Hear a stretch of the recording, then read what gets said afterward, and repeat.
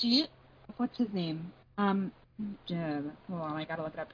Drew? His name is like My Toe is Cold or something. Hold on. Uh-huh. Drew Monson. He was Yeah. like really big, Mm-hmm. and he made a video about Bo Burnham and how like his life kind of parallels his, and it was just really interesting. But he also lightly roasted him as well, so you can do that too. I mean, I would mainly like lightly roast Bo Burnham because like I love his art and his work. It's just that I Mm-hmm. also recognize that like you are a white man. And some of the things you're Yeah. talking about are like. No, I get it. So you absolutely can. Okay, awesome. All right, so I'm just gonna get started. And hi Hello. guys, welcome back to the podcast. I've been meaning to watch that. I am your host Monica, and I'm joined by a super awesome guest today. Her name's Sydney. You've definitely seen her on TikTok. If you've been on TikTok, she's had like a couple viral moments here and there. But I'll let her introduce herself. Sydney, go ahead and introduce yourself if you like. Yeah, hi, I'm Sydney Squid, and my username on TikTok is Miss Beifong, which started out because I was a huge Avatar fan in 2020, so it's named after Toph, Mm-hmm. if you've ever seen Avatar. But then I kind of expanded out because I'm a media studies and journalism major in college, so I started talking about trending things that I thought that was interesting to talk about with people. So I asked the big question, what's your favorite celebrity interview moment? That went crazy viral. That was kind of like when I really bumped it up to like just being in a really like niche community of Avatar people. Mm-hmm. And then all of a sudden everyone was kind of like involved. So now I just kind of talk about anything that really interests me in the entertainment or news space, but I will never forget, that's also nerd stuff. It's always Yeah. been the entertainment space. So I still really talk about Avatar and like superheroes, just anything that really interests me. So yeah, that's kind of what I do right now. Yay! Yay! And also on the side, which is actually my like grown-up job, is I'm a news producer. So it is Oh. something that, yeah, I just got it. That's why I moved. So I'm a news producer at a company that everyone's probably heard of, but I don't want to like dox myself. It's fine. It's fine. I get it. It's not Fox. That's all I can say. So, but yes, I am a news producer, so that's fun. Awesome. Well, I'm very happy to have you on. Uh, Yay! Thank you. Guys, today we're going to talk about Bo Burnham. You Mhm. know him, you love him, he's great. Um, but before we get into that, we're going to go into our segment Can't Wait to Watch, where we talk about movies and TV shows that we can't wait to see that are coming out soon. And one movie I can't wait to see is 3 Years of a Longing, is what I think it's called. Is that the And, one with the genie and Tilda Swinton? mm-hmm. Yeah.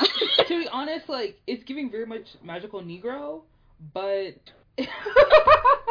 like the thing is I that I did absolutely lose it when I saw the trailer. mm-mm, Because when I saw the poster, it reminded me of Everything Everywhere All at Once. I was like, this is gonna be such like an artsy film. Like it's gonna be yeah, so strange. And yeah, then I saw the trailer and I was like, yeah, what is this? yeah. I was just kind of like, if Idris Elba is in it, I'm gonna give it a Why not? shot. Yeah, Yeah. Is he the one where he's coming out with another new movie and then his daughter tried out for the role of his actual daughter and that's then it. didn't get the role? That's it. That's him. Yeah. Yeah. I Yeah. just want to say, I think that's actually really good parenting because Oh, absolutely. yeah, because there are plenty of like nepotism runs wild in Oh Hollywood yeah. to the point that nobody even like really understands like how deep it is. Like a lot of people don't understand Oh like yeah. Maya Hawke is Ethan Hawke and Uma Thurman's child. My daughter. Yeah. Yeah. I didn't know this until I saw Um, a TikTok of him talking about her, and I was like, oh, there's another one that people aren't going to realize that I can tell is already getting into Hollywood. Well, obviously there was Lily Rose Depp, which everyone would recognize as Johnny Depp's daughter, mm-hmm, but her name is something Sheen. Her name might also be Lily. It's like Lily Mo or Lily Joe. mm-hmm, She is the daughter of Michael Sheen, who was Arrow or Arrow in Twilight. He's been in oh, like every famous British thing. And yeah, then Kate Beckinsale. They had a kid. Kate Beckinsale is like my female crush Hollywood, like you would call it a hall pass, but like I only knew her from like action movies. But mm-hmm. yeah, they had a child, and I'm seeing her in more things, and I'm like, you're the next nepo baby, and I know it. To be like I'm not against nepo babies as long as you're actually talented. Yeah, as long as you have talent, I don't care. That's It's like there's this debate in the Broadway community, which sorry, I'm kind of like pivoting a little, but go like ahead. when people give like celebrities the leading role in a Broadway show and they're not really Broadway, that happened with Cameron. Do you remember Cameron Dallas on YouTube? He was in like Yeah. he was like Boyfluencer in 2012. Mm-hmm. They gave him a role in Mean Girls and Mean Girls on Broadway. He was horrible. But they did it for sales. But then there's people who like I'm trying to think of like a celebrity who Colleen Ballinger, like who's Miranda Sings. Mm-hmm. She was really good. As long as you have talent, I don't care if you're on Broadway. Like, Yeah. Whatever. Yeah, I think Colleen Ballinger is very, very talented. And there's also another YouTuber that was on Heathers in the West End. Well, I know Todrick Hall, who is also a YouTuber, but also like obviously very talented, was alongside her in Waitress. So. I think her name is Carrie Hope Fletcher. She was more like a British YouTuber. Yes. Yeah. She like if you are somebody, where like you get a role due to your success or your fame or like certain notoriety on internet, if you can just back that up, then it's fine. Yeah, with talent. I'm like, I don't care. But if I was in that position, I would also do that. Yeah. Like Mr. MagCon, I don't think that's someone who should be on Broadway. No, I saw the bootlegs of it, and man, it was so bad. They had to cut out some of the high notes for him. He couldn't do it. Oh, that. Yeah. Like Hugh Jackman. Yes, I'll let that pass. I'll let that slide. Oh yeah. But there are some people you see and like they get casted in things. And it's kind of like, oh babe, are we really doing this? Like, I can't think of the last. Well, now everyone's going crazy because another thing I'm excited to see, Don't Worry, Darling.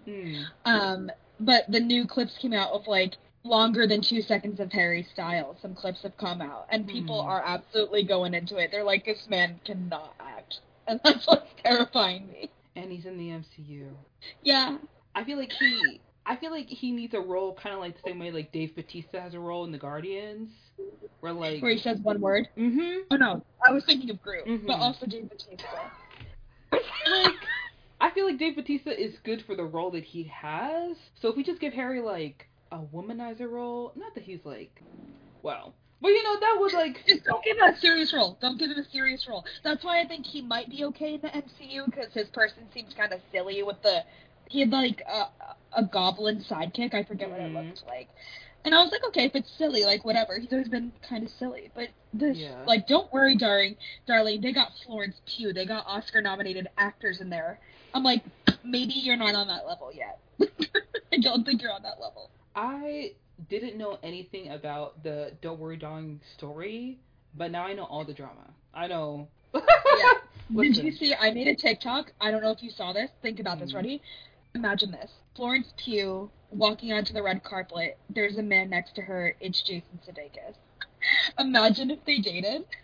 Like, the age gap is bad because, like, it's the same she had with Zach Braff, but still, I'm like, that would be kind of funny. My God. Kind of funny. The way that, like, when I heard that, like, Florence Pugh and Zach Braff were dating, I was like, oh, that's cute. The guy from Scrubs. Okay, I get it. And then, like, I was watching a few too many TikToks, and I was like, oh. But also, like, I think it would be different now, because when they started dating, she was 22, and I'm like, that's me, that's in college. Oh. Like, to me, that's now she's, like, 26, and I'm like, okay, that's, like, kind of in the same zone of life. Like, you're an adult, you have a house, but when you're 22 and you start dating, I know it's only a 4-year difference, but I think of it as, like, cycles of your life. So I'm like, okay, she's just out of college, and he's like 45. Yeah. That's wild. But then I'm like 26 and 45. To me, I'm still like, that's crazy, but it's not like college age crazy. I don't know. Yeah, no, you're right, and I think that, like, I like Jason Sudeikis. Like, he's one of those actors who have just, like, done comedy movies most of their life. Kind of like Paul Rudd, or, like, Melanie Lynn. How do you say her last name? Linsky? Melanie Linsky. I thought you said Monica Lewinsky. I was like, girl. No! Someone entirely different. But, like, those, like, 3 actors I've named, they've all been in, like, comedy movies, and they've all been in roles just, like, kind of for fun with, like, their friends. And I still consider them good actors, even if the films they're in were, like, straight to, like, the bargain bin at Walmart. But I wish nothing but the best for Jason Sudeikis, and I just wish Olivia Wilde would just, like, learn from this. Like, you had Booksmart. You had Booksmart. And it sucks because if this drama hadn't happened, which I didn't know the Shia LaBeouf piece until this week. I just really knew about, like, her and Florence Pugh were, like, in a tiff. So in my head, I was like, anything about this until Shia LaBeouf started trending on Twitter. I was like, that's not good. That's no, I not just good. knew. I thought, like, Twitter stands were making up this feud because of Harry Styles. Because, like, One Direction people have always done that. They've created this. And I'm like, I don't want to pin two successful women against each other. This seems like a load of bullshit. And then I saw the stuff about Shia LaBeouf, and I was like, okay, wait, this might be real. And then Florence Pugh announced this week she isn't doing any promo for the movie. She's not going to any, like, she's not doing interviews for it for anything. And I was like, okay, it's real. Yeah, it's real. Okay. Yeah. Okay. Wow. Yeah. If you guys want, like, I'm gonna do a quick rundown because, like, this will make for a good clip on TikTok. Just so basically, what happened was that the movie starts. Right? Shia LaBeouf is supposed to be in the film. He's supposed to be, like, the male lead. He's making Florence Pugh uncomfortable on set, and he said that he left due to scheduling conflicts. And Olivia said that she fired him. Okay, they need to replace somebody. They get Harry Styles in. Harry Styles joins the film in October of 2020. Well, also, she did say she fired him, but she also added, I have to look out for my cast members and make sure they feel safe. That's a big thing, because it sounded like when that came out, she was, like, helping out Florence. That's also a big part of it, I think. And I also feel like the FKA Twigs thing came out before Shiloh was cast in the movie, so... I don't know about that timeline. But either way, like, in Hollywood, you would know that. You would... That's the thing that really gets me. It's like, if somebody is a not nice person, you kind of already know, and certain people are willing to overlook that to cast people in their films because they want to, like, hire them as, like, you know, an actor based off their talent. But, like, if you're really about it, you would be about it. And it's not just him being, like, rude. It's him beating a woman. Like, it's very different from, like... After FKA Twigs came out, FKA Twigs, after her, there were, like, several other women. They were like, Shia LaBeouf is a terrible person. Awful, abusive. Like, he had a girlfriend, Mia Goth, who was in the movie X with Brittany Snow. And now she's going to be in the A24 movie Pearl, which is, like, a prequel, basically. And even their relationship is toxic. Like, terrible, horrible. Are they dating right now? I think they were dating at some point early in the year. And it was not good. It was just a lot of mess, a lot of, like, just bad vibes. It was just terrible, basically. But, Shia leaves. Harry Styles comes on. Around the same time Harry Styles joins the movie is when Olivia Wilde and Jason Sudeikis break up. And then, you know, the movie wraps, because, like, it ends. And, of course, all this ensues. The Shia LaBeouf Variety article comes out after Olivia Wilde has done her article with the title She's So Golden. But before Olivia Wilde did her article, Harry Styles did an article saying that he's not in a relationship with anybody, he's single, he's never been out with anybody, even though we saw him at a wedding with Olivia Wilde and they were holding hands. So, I don't know who you're lying to, sir, but it's obviously just yourself. Because the rest of us know what's going on. She goes to his show. Yeah, she goes to his shows. So. Like, it's like Rihanna saying that, oh, Rocky and I aren't together, and then you see her at the concert in the back. Just like, Rihanna, we're not dumb. We're not stupid. Hello? Yeah, and of course, Florence Pugh has, like, decided to kind of draw back from everything, and oh my gosh. And also the video of Olivia Wilde just, like, asking Shia to continue to be on the film. Well, because every woman, and I made a post about it too, and everyone in the comments was agreeing, specifically, like, women, like, calling, like, oh, maybe this will be a wake-up call for Miss Flo. And everyone's like, why would you use that nickname? Because we already know they're not tight. Imagine you're not tight with someone and someone's like, yeah, Miss Sydney. I would be so pissed. I'd be like, why are you calling me Miss? I don't know. It seems like a job. Yeah, I also feel like I wasn't probably the only person who picked up on this, but Miss Flo, it's also a nickname you have for your period. Are you calling her emotional? Are you calling her emotional? Olivia. Oh my god. Yeah, so overall, I was kind of like, I saw the trailer for Don't Worry Darling, and I was like, let me give this a chance, because you know what, we need female directors, but now it's like, maybe not you. I probably do want to give it a chance. I love thrillers. They're my favorite genre, actually, specifically psychological thrillers, which is what that looks like. I just love Florence Pugh. I'm like, you know what? Good for her. Yeah. Good for her. Hoping she's okay. I do think that, like, excuse me, I forgot what I was about to say. But what I was gonna say was that, like, I hope that this doesn't turn people off to female directors, because there are. Oh, I saw on Twitter the other day. There was this clip, basically from a roundtable, like, you know, the Hollywood Reporter. They do the roundtables. I love watching those videos. I love it. I love it because I like to watch them and pretend like I'm there and I'm like reacting to conversation. And I'm like, yes, Regina, absolutely. And you know, this reminds me of my time on set with Martin Scorsese and like just living in my delusion, you know. No, but I do that. In the shower, I pretend I'm like, yeah, Jimmy Fallon, I love being your guest. I do that all the time. I'm like on Conan O'Brien's podcast and I'm like, oh my gosh, totally. Yeah, I feel the same way. Like, but I do that all the time.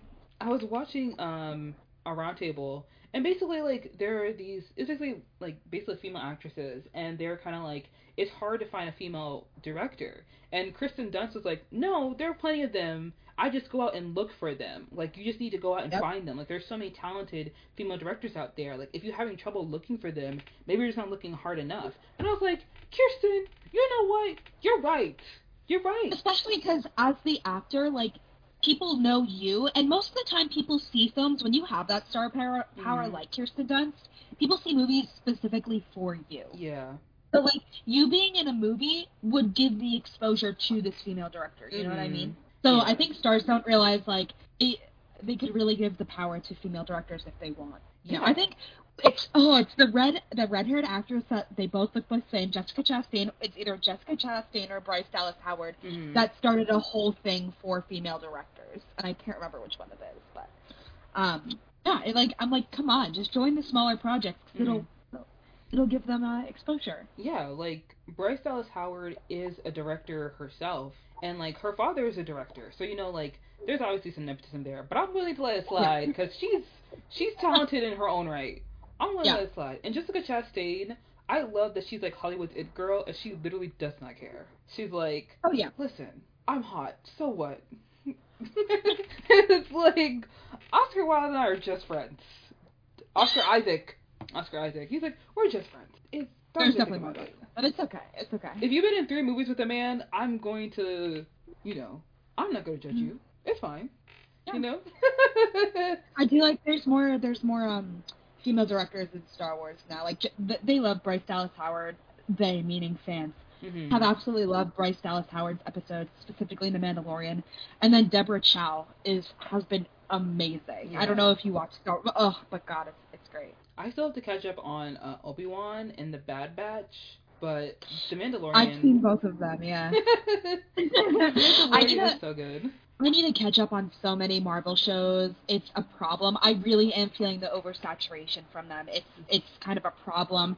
I tried Miss Marvel, and then, like, it's just, you know, I am starting a new job and have moved in. We actually just got our TV and Fire Stick today, so, like, now I'm not condoned to this laptop. But, yeah, like, now that the second I didn't have time to catch up on Miss Marvel, now there's She-Hulk out. And then another one's going to be out in, like, a month. And I'm like, I don't feel motivated to catch up on that.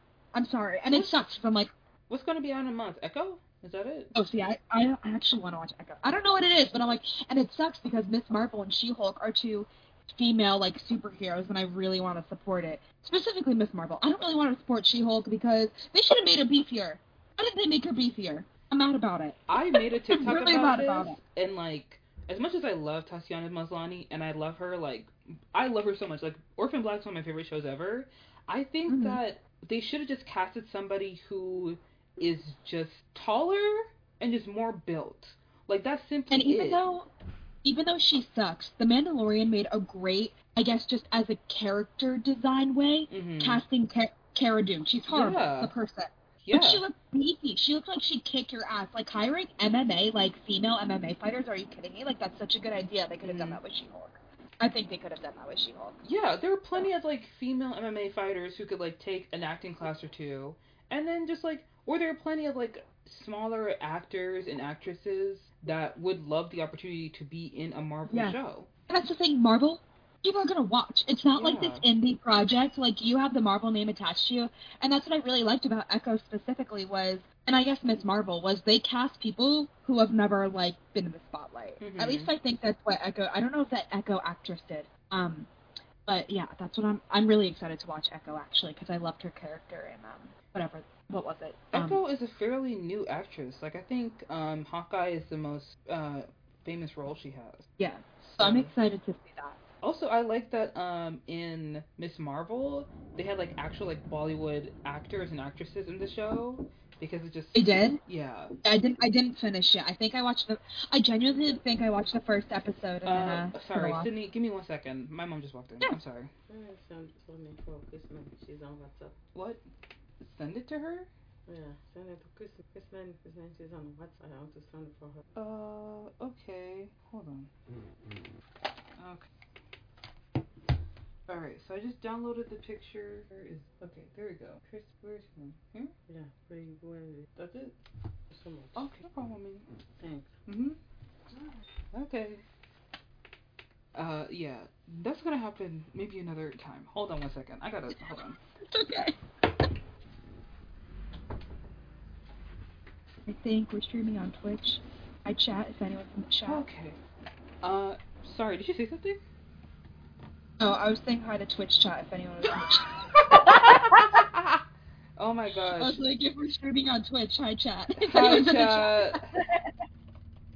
Yeah, there's a few people in here, so hi guys. Don't forget to hit !point podcast to listen to my podcast. Pretty please and thank you. Yes, okay. That might happen again because my parents, That's okay. you know, they don't understand that I have a podcast. I try to explain it to them multiple times, Fine. and they're like, "What?" And I'm like, "I'm in a meeting. I'm working." My dad, yeah, my dad still calls my username, Madam Beifong instead of Miss Beifong, and it always makes me laugh. He doesn't know what the hell, like, TikTok is, so. He's always like, oh yeah, Madam Beifong. I'm like, Dad, no, that's not it. That's not I it. was like, close. At least you care, you know? You almost got it, but you know, we'll You got the spirit. It's okay. You got the spirit, my guy. Yeah. Yeah. Okay, awesome. Was there anything that you were excited to watch that's coming out soon? Well, I saw Nope today for the first time, which was really, I enjoyed it. Okay, not gonna spoil. I want to see I want to see so badly. Yeah, oh you should. And then I'm seeing Rogue One tomorrow since they're re-releasing it before Andor, seeing it in Dolby IMAX. So excited. Oh my god. I know. And then for $3, I like planned my whole week. For $3 Cinema Day on Saturday, which, if you haven't heard of that, every movie theater is giving away $3 tickets. I'm going to see Bullet Train because it just looks like a lot of fun, and Bad Bunny's in it. I'm excited to see those. I feel like I want to watch Bullet Train so bad because one of those movies where it's like, here's every actor you know and love, and here's like action. And me, I'm the kind of person where like, I don't need everything to be perfect. I don't need the best dialogue. I want to have fun. I'm here to have fun. You know. I watched The Lost City the other day, which is, I do not like rom-coms. They've never been my kind of movie. But I really wanted to see I actually realized I don't like rom-coms because most famous rom-coms are from early 2000s and they're just sexist. They're like just misogynistic. So I've never liked them. But now newer ones, they actually are getting like female writers in the room because they realize, hey, the majority of our viewers are women, maybe we should have a female writer. So I immediately could tell within 20 minutes of The Lost City that a woman most definitely wrote it. And they flipped it on the head where like, it was a story about Sandra Bullock being a romance writer, and she's really intelligent, really smart, and then the guy on the cover, all of her fans love him. Like, her fans don't really care about the writer, but they care about Kim. Yeah. And that's Channing Tatum, but Channing Tatum loves her. He's like, she's so smart, why are you here for me? And he's just like this he's like a beefy boy. He's a himbo. He's literally a himbo. He's literally a himbo. And you think they're gonna, well, I don't want to spoil it if you haven't seen it, but I might, so spoiler warning. They pair him with Brad Pitt, and Brad Pitt is like super big, beefy Marine, and you think they're gonna fall in love, like Sandra Bullock, because he's intelligent. So you think they're gonna fall in love, and then they snipe him and kill him right away. And you're like, no, like literally, I was like, what's about to happen? And then boom, dead. Brad Pitt? Yeah, Brad Pitt, Daniel Radcliffe is in that movie as the villain. Oh yeah, he I is. I had no idea. I literally just knew like Sandra Bullock and Channing Tatum, like sign me up. Sandra Bullock is back in rom-coms, like good for her. And it wasn't even a good movie. Like I think I gave it 3 stars out of 5, but it was so fun. I was like, you know what? That's sometimes all you need. Sometimes we're just here to Yeah. have fun and laugh, you know? That's Yeah, it. that's what I wanted. Yeah. I don't need everything to, like, make sense. No. Sometimes just here for the vibes. I was like, so they sniped Brad Pitt perfectly on the first hit, and then they didn't hit them at all. Like, you know what? That doesn't make sense at all. Yeah. But I'm here for it. It's like, you know what? Don't even care. Yeah, I don't care. It's fun. Okay. We've gone into Can't Wait to Watch. So we're going to jump into the main topic of our podcast, which is Bo Burnham. A lot of you guys may know Bo Burnham. He is a comedian. He's a writer. You can say rapper if you want to. Yeah. Yeah. You know, the asterisk over it, kind of like the same way that like Ed Sheeran is a rapper, which like, sure, yeah, let's say that. But you know, he is like an all-around very talented person. He, you know, directed his first film, 8th Grade, in 2018, which, like, by the way, 2018 was the perfect year for movies. Every movie that came out that year was just, like, Fire. Unbelievably good. I know. Like, Was that when did Parasite come out? Oh no, that might have been 2019. That might have been 2019. I was thinking about the Oscars for that year because I remember being so pissed 8th Grade wasn't nominated for any Oscars. Oh yeah. It was 2019. Yeah. But it was so hard because like there was Blind Spotting, there was mid 90s, there was Colette, which I loved, which was so good. There was Beautiful Boy. There were 2 different movies about like white boys going to rehab. Beautiful Boy and Ben is Back, and they both made me cry. Oh god, Beautiful Boy was just tough. That was tough as hell. Yeah, there was also Infinity War came out that year, which I didn't remember that. I'm very glad that Steve Carell went into serious acting. I think that's really cool of him to do that. In 2018, let me say. Hereditary came out that year. Have you seen Hereditary? Midsommar also came out that year? Mm-hmm. I still haven't seen Midsommar. It's a big problem. I've been waiting to see it. This is gonna seem so strange, and this is like probably my toxic trait. Midsommar is one of my favorite movies. I don't know how to I don't know how to explain why. I don't know why. No, I feel the same way because Hereditary I think is one of the best I think it's the best thing that's ever come out of horror. I think it's one of the best movies ever, but I will never ever watch it again. I refuse. It's not even creepy to me. It was just disgusting. Like I was like gagging. I was like, this is just gross. But it was awesome. Like it was great. Some A24 films are just like, oh, we're different. And I'm like, yeah, but you're trying too hard to be different right now. Like, do you remember, I didn't even see it, where this one couple wanted a kid and the kid was born like half goat? Do you remember the trailer for that one? No, it was like go up. It wasn't goat down, it was go up. I think it was probably called Kid or something like that. I'm trying to remember. Yeah, I was like, guys. It's like we're going a little too. You can walk into the A24 offices or whatever and be like, I have the most deranged, disturbed idea for a movie, and they will like, here's $10 million. Don't make it happen. Yeah. There's one person in the chat, the Shade Apprentice, who said Bo Burnham has no business being as hot as he is. I'm gonna have to respectfully disagree, but you know what? To each their own. Here's the thing. My type is boys with long hair, and so I was first like, no.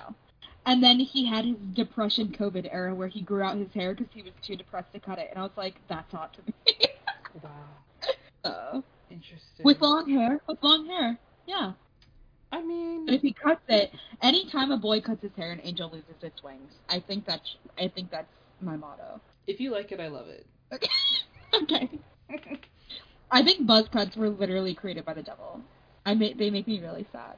I'm not gonna lie, Tom Holland with a buzz cut is just like, okay, I see the appeal. Was he in a movie with a buzz cut? Cherry. Okay, I still haven't seen that. I heard there was a really wasn't there like a disturbing, like, someone is getting anally fisted and we're getting artistic with it? I think that scene is in that. I just remember hearing about that and I was like, maybe that's not for me. Our commenter, like where they go in the butthole. Our commenter also asked, have you watched Titane? I have not, but I do want to watch it. It's on my watch list. I've never heard of it, actually. It's a horror movie from A24. It's a French film. It's about a woman who after being injured in a car accident, has a titanium plate fitted into her head. And So, then what? girl, I don't know. That's the only synopsis they gave me. Oh, So, I've seen this poster. That's about it. Hold on. Wait, are we sure this is it? yeah, I'm seeing Titan. Titan. Yeah. Following a series of unexplained crimes, a former Mhm. firefighter is reunited with his son. Oh, that's so weird. Why do you have different? But the poster is her with like a metal plate. Yes, that is it. Oh, why is the IMDb summary so much different? Oh, I'm looking at it at Letterboxd, so maybe that's why it's different. Oh, no, I think this is the one on Google is a different description. I mean, it probably is the same thing. She's okay. The person said it's messed up and there are screwed up things involving a car. Isn't Yeah, that expected? With one of my favorite people left the review. Best movie ever. What more could you want? So bold, so metallic, so gross. yeah, that's It sounds 824. right. Yep. Okay, the Shade Apprentice said you're both right. Both are plot. Okay, I'm gonna look out for it. I'm gonna look out for it and Okay. see how it is. If I can stream it now that I have a TV, woo, I can watch it. That would be so. I don't. To each their own. You reading the synopsis would be like, I'm gonna watch it. And I'm like, okay, Maybe not. that's for you. Okay, yes. Bo Burnham. My first introduction to Bo Burnham was with his YouTube videos because I was the kind of person where like I've watched YouTubers from their early stages on. Like I was on YouTube like way too young. I didn't watch Two Me Girls One too. Cup. I didn't watch that, but I was like watching. Yeah. I just remember as a kid, and you're gonna think I'm so toxic for it, and that's okay. But I loved Tobuscus's literal trailers. Do you remember those? Where he would be Hmm. like, where he would sing through Harry Potter trailers, and I was so obsessed. Same with like Paint, like Yes. Ever After. Wait, After Ever Ever After. After. Ever After, like, Hmm. and I would love them, or like Harry Potter in 99 seconds, and I would just obsess, and I would listen to them. Surprisingly, I never ran into Bo Burnham that way. Hmm. I was introduced to Bo Burnham freshman year of high school, from like a friend's boyfriend because he said his comedy was good. So I watched his Netflix specials, and I just thought he was like interesting because I've never seen a comedian really incorporate music like that before. So I really liked it. Yeah, I'd say Bo Burnham was my first introduction to like musical comedy really, and I was like surprised that I liked it because like I'm very much a theater kid, and if you put song and dance to anything, I'm down for it. But there's a certain point where I'm like, oh, we're singing this whole way through. Oh, I don't know about that. But I remember watching, I think it was What? That was the first special I had watched of his. And I was just really, I was just like really taken aback to how much I liked it and like how fast it went. And then Make Happy came out, and my favorite part of Make Happy, you may disagree, I don't care, is the Kanye rant. Like, I know it by heart. I'm like, oh, this is like, I was like, this is a magnum opus. This is like, No, seriously. I was like, what? I was like, oh, who is this person? Because you can tell, like, he's intelligent. You can tell Mm-hmm. he's just intelligent. I don't think you could create that if you weren't. So, Yeah. I just really, and also the way he talked about, I don't know. I just found him to be just very authentic on the stage. I mean, he basically, I don't know if it was in his Kanye rant, because I'm trying to remember if they were two different bits, Mm-hmm. where he was basically just like, I'm a spectacle just for you. Like, I make all this just for you. And you're like, Mm-hmm. oh. It was just very authentic and very real, which you don't Yeah. really see with comedians.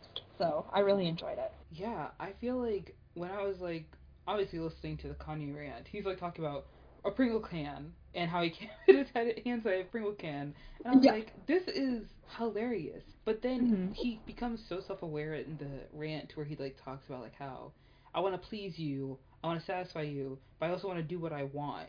And it was just like watching it, and then he gets back into the Pringle thing where he's being self-aware and he's kind of making us uncomfortable by like voicing out his anxieties to us, and we're just like in the moment being like, oh, like yeah, we are trying to like we want you to perform for us, but at the same time it's like, I don't know, I feel uncomfortable because I paid this money for this. And it's like, and then he gets back into it and you don't feel anxious anymore. It's kind of like I with think it's also like the age of the comedian who grew up on the internet just like us. mm-hmm. Like, because most comedians I see, and they're talking about, oh, I hate my kids, I hate my wife. Mm-hmm. Even female comedians are like, this is what I hated about pregnancy, and I'm like, I'm not thinking about that for another 10 years. Yeah. But now finally we're seeing comedians especially now that comedy isn't just limited to in person. It can be on Netflix. It can just be TikTok sketches that they grew up on the internet. And I think that was really smart about the Kanye rant, where he's like, I'm sticking my hand in a Pringles can, it doesn't fit, I hate myself, I'm anxious, I'm a spectacle.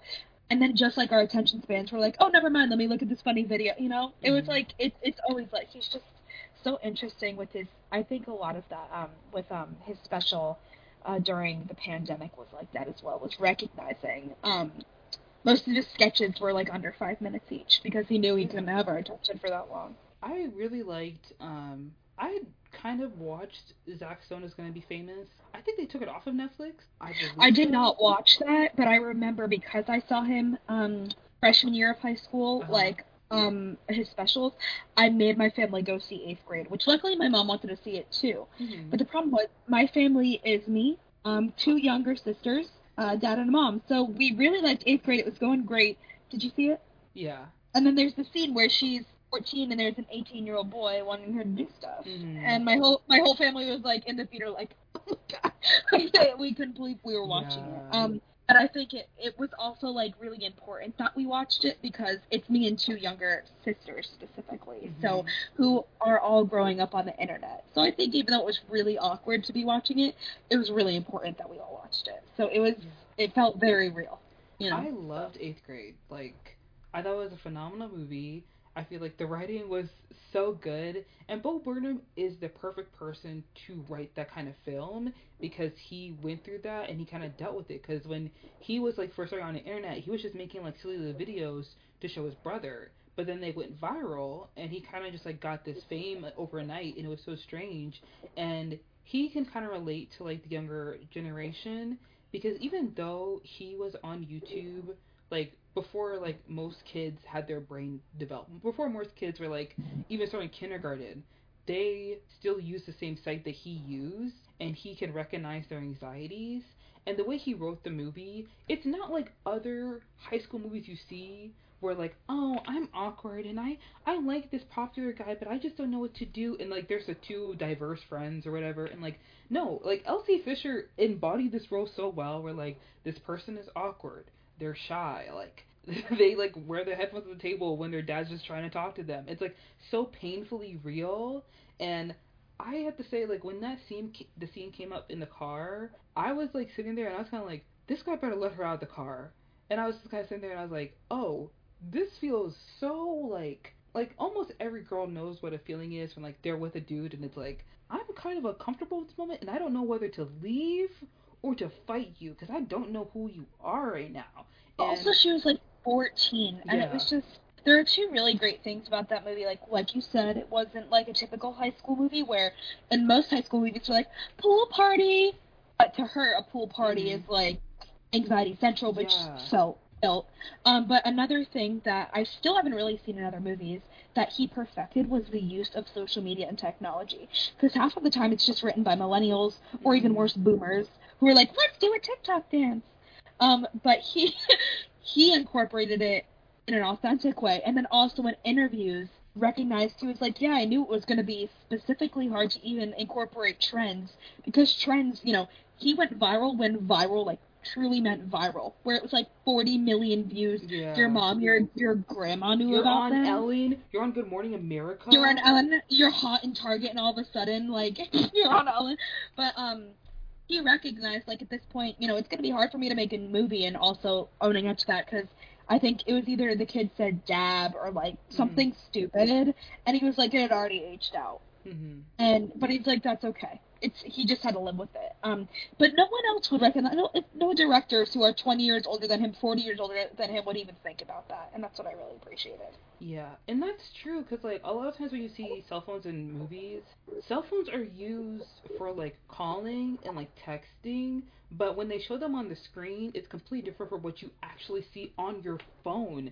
And when you're looking at, like, the phone, like, in 8th grade when she's texting people, her phone screen is cracked. She has a protector on it. It's like, that's what 8th grade kids have their phone as. Yeah. You know, I think one example that came to mind was Never Have I Ever, which I love that show on Netflix. The 3rd season just came out, and, like, I have my own... I didn't see it yet. Listen, it's actually... I didn't see... Oh, they didn't market that at all. I just recognized... I just didn't market the third season, at least for me, because I opened up I opened up Netflix and it was like recommended for you, new season, and I was like, what? I had no idea it came out. But yeah, I watched the 2 seasons. It's 2 seasons, so I'm still waiting to finish the third. Honestly, Netflix and their marketing team, I can't even get into it. It will be a whole thing. But basically, like, I was so pissed. There's one movie I do want to hype up that they did not give any advertisement to, and it's The Sea Beast on Netflix. It's an animated movie. It's fantastic. It's like How to Train Your Dragon meets like Moana, but also has like this really intense like kill the colonizers like message at the end, which I was like, yeah. It was really good. It was so good. What's it called? It was basically, it's called Sea Beast. No, it's like the whole thing, not kill the colonizer. Well, yeah, but it was kind of like pitting classes against each other, and we can just educate everyone, and we can overthrow the ruling people. Like, that was literally the message. I was like, holy shit. Oh, The Sea Beast. Yeah, it's so good. Oh, I've been meaning to watch this movie, actually. Oh my god, you'd love it. Anyway, sorry, I completely changed the topic. I love animated movies. I hate when they aren't given, like, the same level of respect as, like, other movies, so I'll always hype them up and promote them. I have to say this, because I've mentioned this in, like, every previous podcast I've done. If you like animation, you should watch out for Intergalactic. It's a new show coming on Netflix at the end of September. It's produced by Kid Cudi, and he's also going to do an album at the same time the show comes out.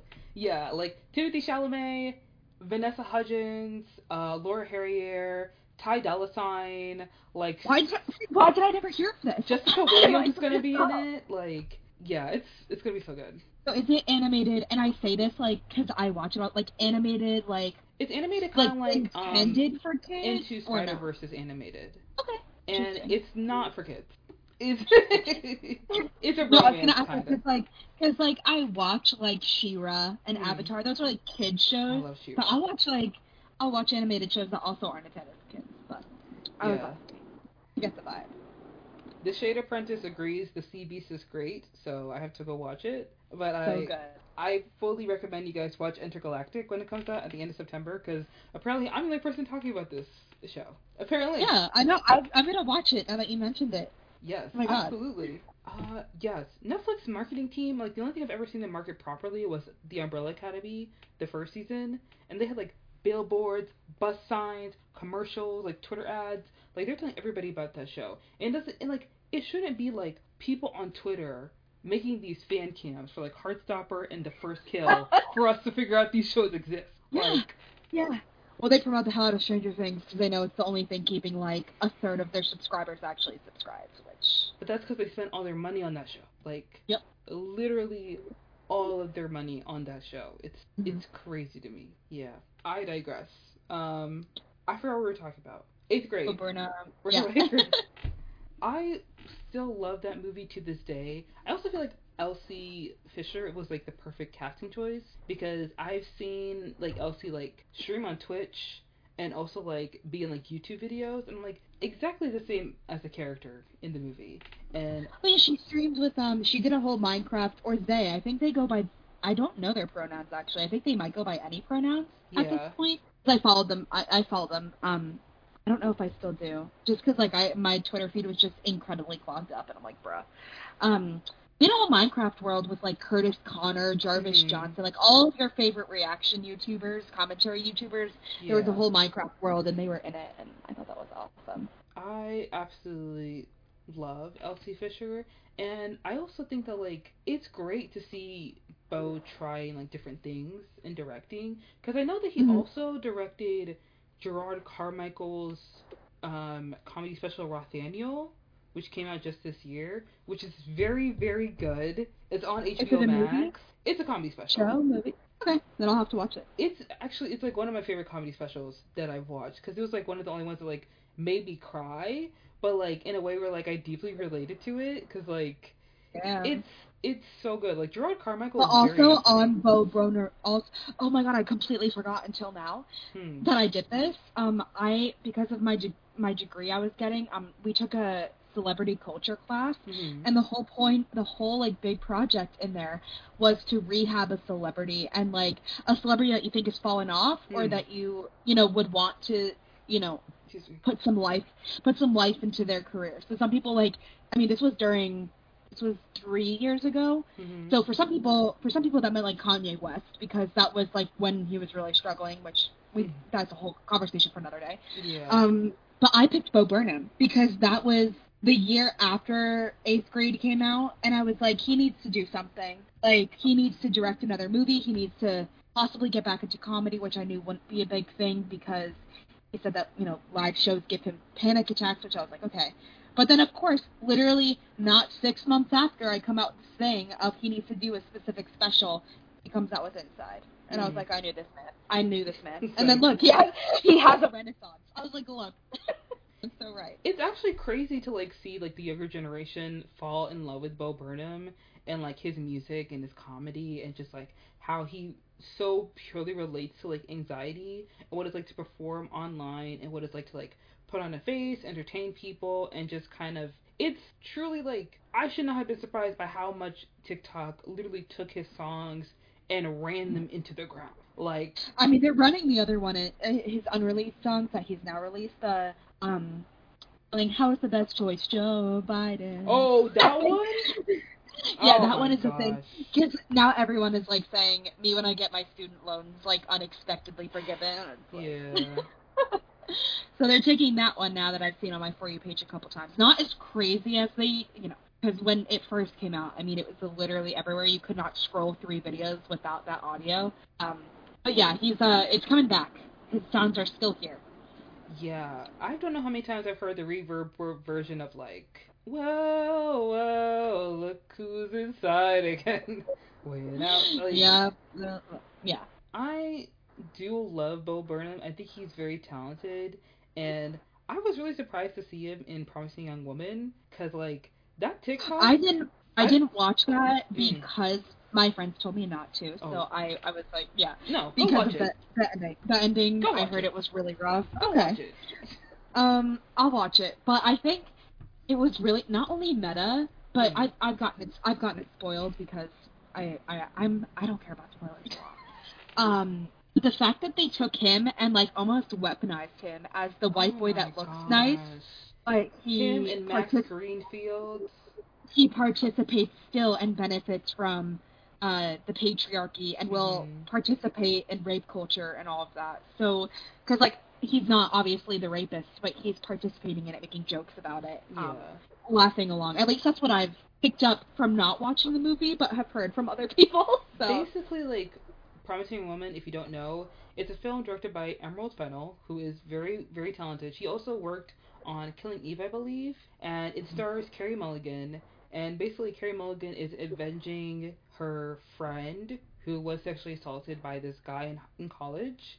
And she will go to nightclubs or bars, wherever, pretend to be drunk if a guy takes her home and tries to have their way with her. She, like, wakes up, she's like, okay, first of all, what do you think you're doing? And she has, like, a whole notebook of, like, tally marks of guys that she's kind of, like, scared straight or something like that.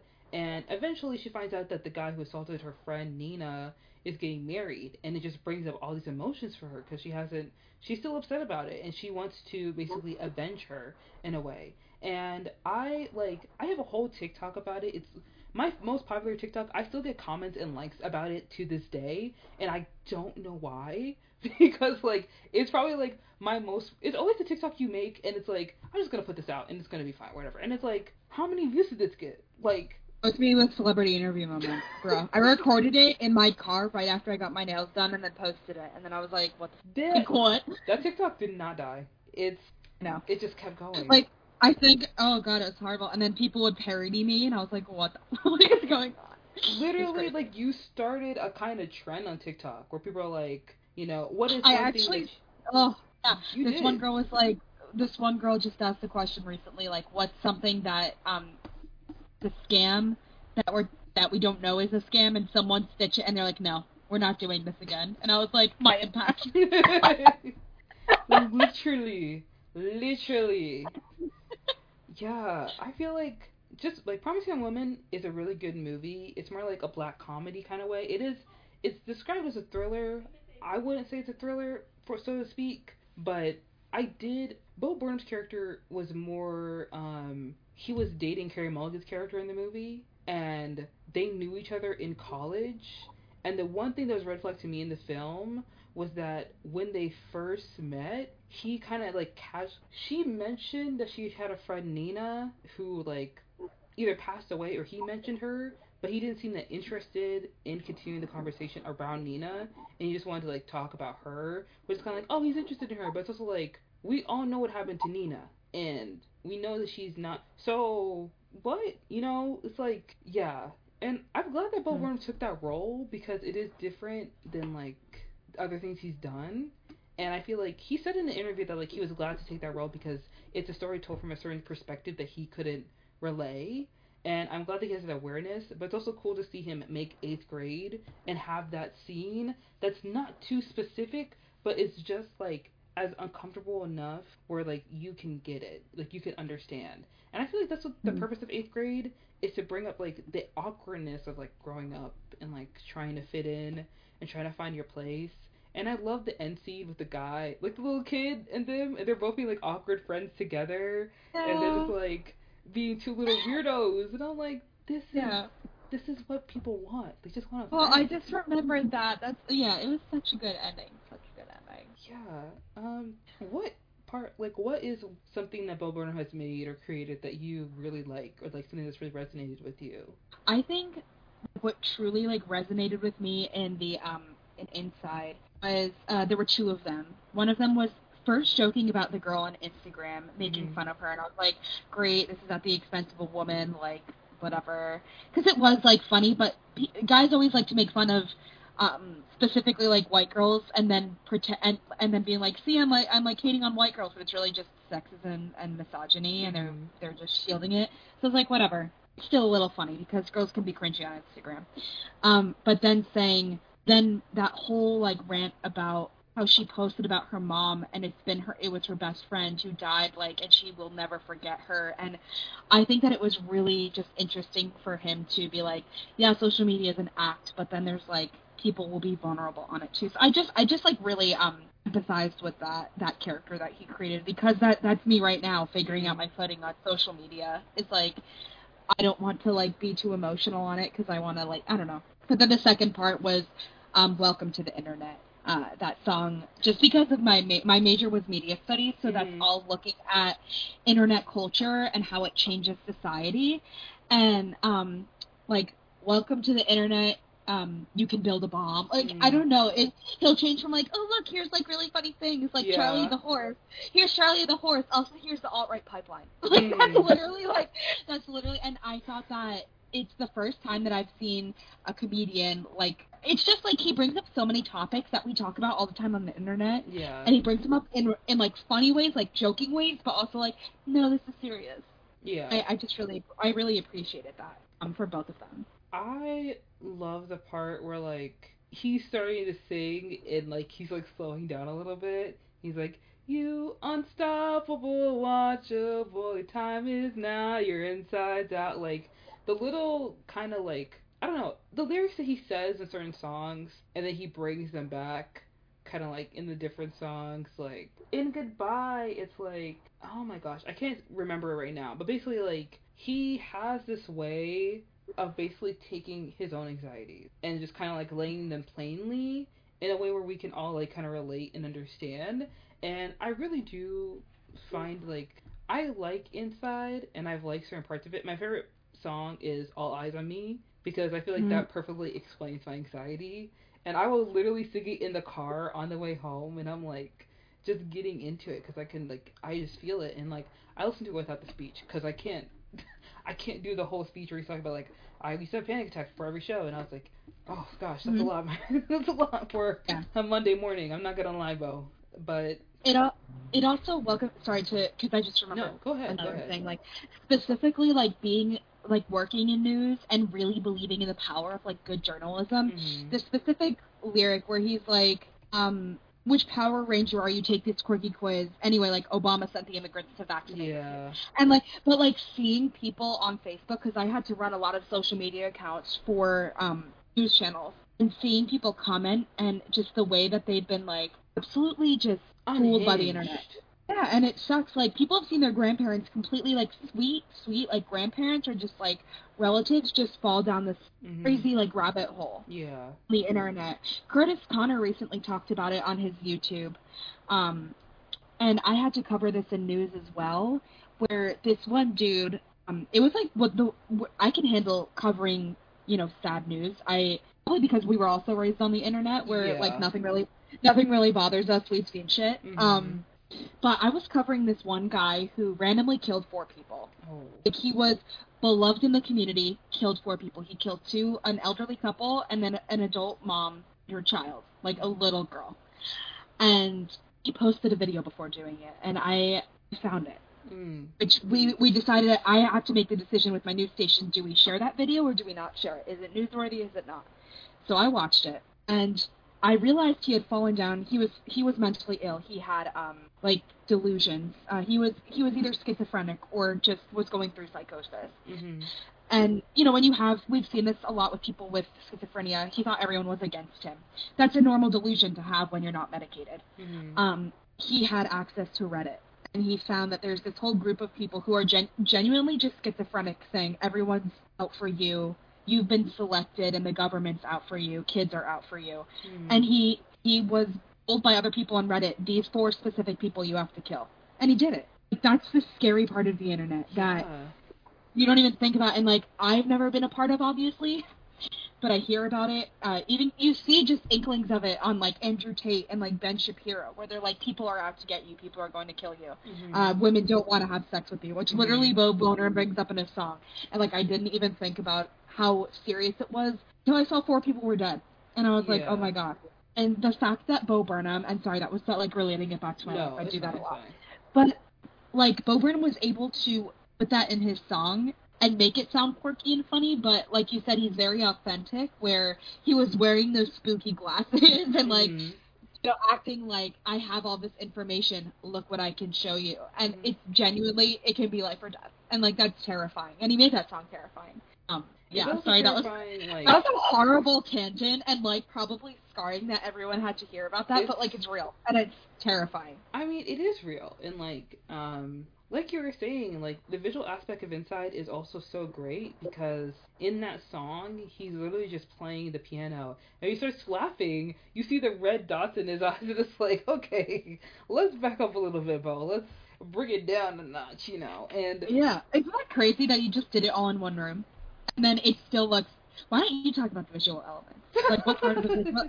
Like, you were so good about that. Like, yeah, the thing is, like, there are so many parts of the. It's so interesting to watch Inside. Like, the first time I watched it, I was honestly just blown away by it all because I love the clip of him basically parodying reaction videos. And, like, it's so funny to me.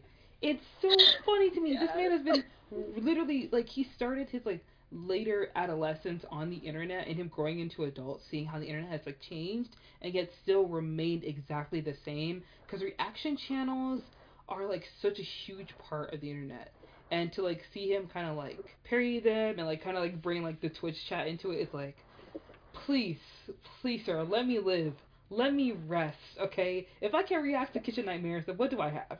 What content can I make? Please. It's Oh so. my god. Well, because he's not just a creator; he's like clearly a user of the Yeah. internet and just so ingrained in the culture. Mm-hmm. And even younger like comedians, like I think of Pete Davidson, it's not the same. Like, really Yeah. not. He fully leans into it, and I love it. Pete Davidson, his humor in regards to like his mental health is a little different because he has the edgy humor, but Bo Burnham was edgy in his earlier career, which we can get into. But Pete Davidson is edgy in the way that like he's a stoner, like I might be sad, but at least I fuck. He's like that kind of edgy. And then Bo Burnham is very much like, I wore the clothes my mom got me at the Goodwill, and I may have a girlfriend, but she's not my girlfriend. You know what I mean? And I also Yeah. love playing the saxophone. Like he's like that kind of anxiety, and it just manifests in different ways. But I feel like Bo has this kind of, it's a thing that a lot of people have when you have like mental anxiety, and like you can talk about it and you can relate to other people, but then there comes the part where like, oh, now people see me as like a voice of reason.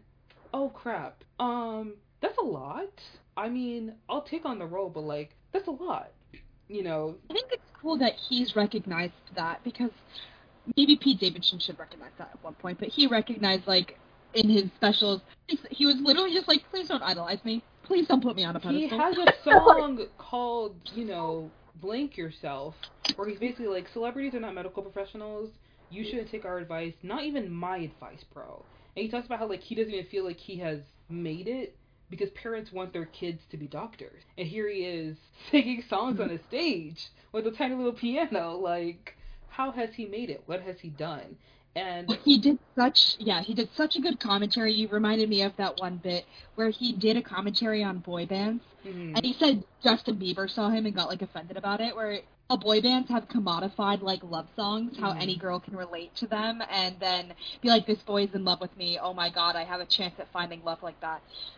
Where he's like, girl, I love you and your eyes, and their brownish, greenish, bluish color. Like, I love your arms, you have two on either side. yeah. Like, and I reflected on it, watching it, now being older after being a One Direction fan and being like, yep. One Yep, Direction, he's not wrong. 5 Sauce, listen. I saw them that. Mm-hmm. Literally, BTS is just like the same thing over again. Yeah. We could talk about how much we love Bo Burnham all day. We need to talk about what we don't really like about Bo Burnham. And I'm gonna get into a little bit because, like, I am very much a huge Bo Burnham fan because I've been a fan of him for a very long time. And it was only like maybe like a year or two ago where, like, I reintroduced myself to Bo Burnham and his comedy and, like, watching his interviews, and, like, Inside really just, like, brought Bo Burnham back to me. But bringing him back to me also brought up a lot of things because when I was younger, I was the person who would only watch. There's another way to say this. I would only watch things with white people in it, and so I only got that perspective of it. But I knew I wasn't getting my perspective. And now, obviously, with, like, diversity and new voices and new things. I was gonna say, did you only watch white people, or did you only have the option? You know what I mean? Like, dead ass. Like, early YouTube, you had Glozell. Like, that was literally it. That's like that's like the only, like, non-white creator I can think of. And even that, she was just Kingsley. It wasn't. Yeah, Kingsley. But even that, I remember, I didn't really watch Kingsley, but I remember Glozell, and she was still, like, a huge, like, character. And granted, most people at the time were characters. Like, Smosh wasn't. I mean, they were always playing a character or something. But you know what I mean? Now with diversity, we finally have, there's so many more, like, creators who are, I just wanted to ask you, like, did you only choose, or was that the only option? Like, I mean, it was literally like. Honestly, like, that was kind of the only option because that was the most popular creators were mainly white, obviously, and with watching Bo Burnham, it was just something different to see somebody who kind of, like, voiced the things I was feeling, but I didn't know the words and I didn't really know what to say. And Bo Burnham coming out with a special for, like, a pandemic special, I was like, this is so him, and I should have expected it. I should have known. I should have seen it coming. Because of course he would. This sad little man. Of course he would make us a little special, like, talking about how he's inside and stuff like that. But, like, I was basically... There are a lot of things I do like about Inside. And I think the one thing I just couldn't get around was, I guess, the doomerism kind of it. Because I know that with anxiety, we cannot help but, like, think about the worst parts of things. And a song that I really do love is Funny Feeling. Because it's, like, it genuinely relates all of the feelings you have towards the world. Because every single day you watch the news and the world is on fire. The people in charge don't know what they're doing. And your new favorite actor or actress has turned out to be kind of a bad person, and you cannot help but, like, think, like, what's the point, what should I do?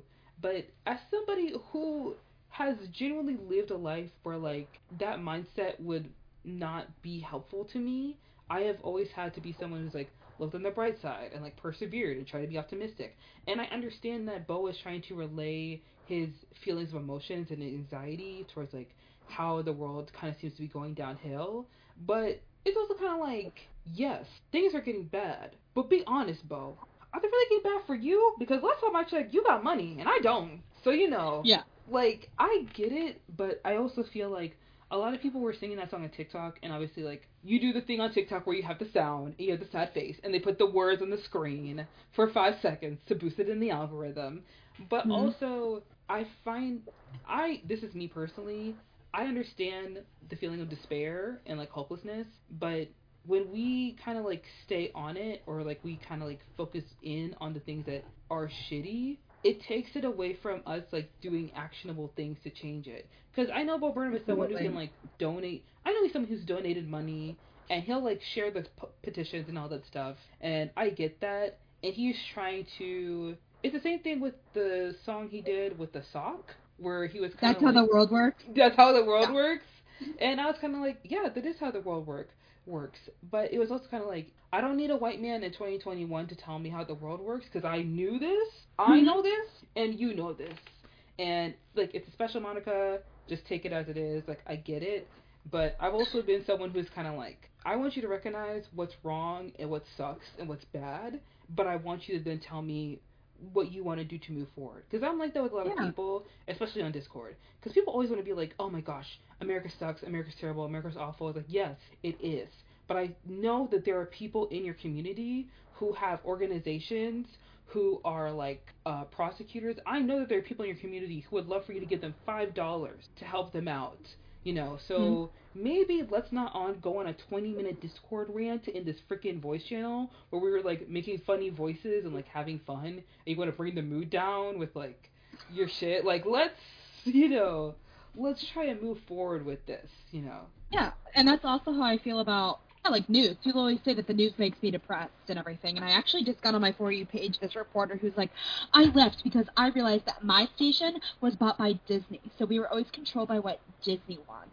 And I'm like, we can focus on, because it's totally like Fox is owned by the Murdoch brothers and the Murdoch family. I mean, Mm-hmm. my station that I don't want to name is owned by also a really big corporation, and I'll probably just like out it, I guess. But there was a really big celebrity who came forward about this really awful person that they worked with, and I put it in a channel, and I was like, we should invite this person to the morning show, and no Mm-hmm. one bit, because that show that she was probably groomed on was also on a role, like they Mm-hmm. had shown it.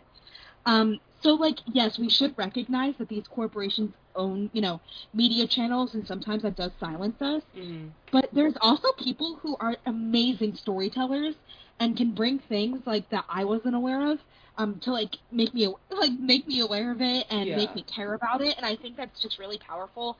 And I do really believe in like good storytelling and good journalists. Even you, like, you're a creative, and like even just bringing up you said Invincible is like the new Yeah. show coming out, like, damn, like I didn't know that before, and you just told me like and so I've always felt that way, like, yeah, the news makes me sad, but like Yeah. every day, like, I get news of this puppy who didn't have legs, and humans learned how to make a wheelchair for it. And like, Mm-hmm. that's what I love.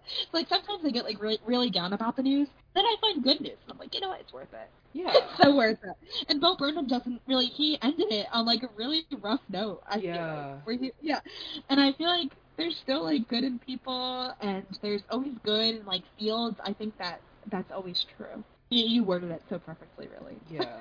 I like it. Like, overall, I love the special, like, inside. I think I had a little bit of a problem because, like, a lot of times with generally white people, when they talk about, like, things like racism, they talk about it like it's a single mindset. Like, he brought up, like, the systemic problems with racism, with, like, this is how the world works. And, like, of course, he's brought up, like, global warming and stuff like that in That Funny Feeling. And I can't expect Bo Burnham to go into like a 20-minute lecture about racism, because like he has other things to talk about, and it's great that he's bringing it up in a way. I just also like notice this sometimes with creatives who happen to be white and on the liberal side, is that they paint it in like a way where it's like, oh, these people are evil, these people are terrible, and I'm like, no, they're not evil per se. Because if your politician is like someone like, okay, Kristen Sinema, who is a politician, she's a policymaker, and she is someone who was bought by big oil, because when she was first campaigning, she was very much liberal, leftist, like one of the first bisexual women to be elected into, I think, Congress or Senate. That's maybe where she is. But basically, like, now she is someone who is so easily swayed by corporations. And you could say that she has kind of like left her base, but it's also the fact that like like people can be bought, and I think that like, sometimes it's not that one person is bad. It's that there have been several things put in place to where like if the one person does something wrong, they feel like they're following the crowd because everyone else is just doing the same thing. Like AOC, she's a great person, and when she was campaigning, she was like amazing, and she had all these like kind of campaign promises to bring to Congress. But of course, when she got to Congress, she didn't realize that like all of these people who've been there for so long have been there because they don't really do anything, and when they do something, it's based off of corporate interest or to keep their seat. So that it's not an evil it's not like evil people. Yeah. It's multiple systems that Yes. have been ingrained in our history. Yeah. Like it's not. I hate to be like it's not the people because sometimes it is. Yes. But you know what I mean. Like it's people who participate in these really ingrained like hateful system. Multiple. Yeah. Because there's racism, but then there's also like right now in Texas. Is it Texas or Missouri? It's all of the southern states are falling apart right now because of weather. But there's horrible flooding. Like the whole population is without running water, and like 80% of that population specifically is black. While that is racism, it's also like environmental racism. So there's just multiple it's in so many different systems that Yeah, it is in Texas. You can't just because I mean there's flooding everywhere. I just had to cover flooding in Kentucky, so I'm like everywhere in the South. I always forget which state it is. But it's just so deeply ingrained in every single system that we have that you can't just be like it's one evil person. Boo! It's one big thing. It's really not. It's everywhere. It's literally everywhere. Yeah. So. And also like this is more. You don't need Bo Burnham to explain it to you. You don't need Bo Burnham to explain it to you. Like, if we go back to his original comedy, he had one joke in a special where he had a call and response with the audience. Yep. I know exactly what you're talking about because I remember watching that and I was again being like, huh?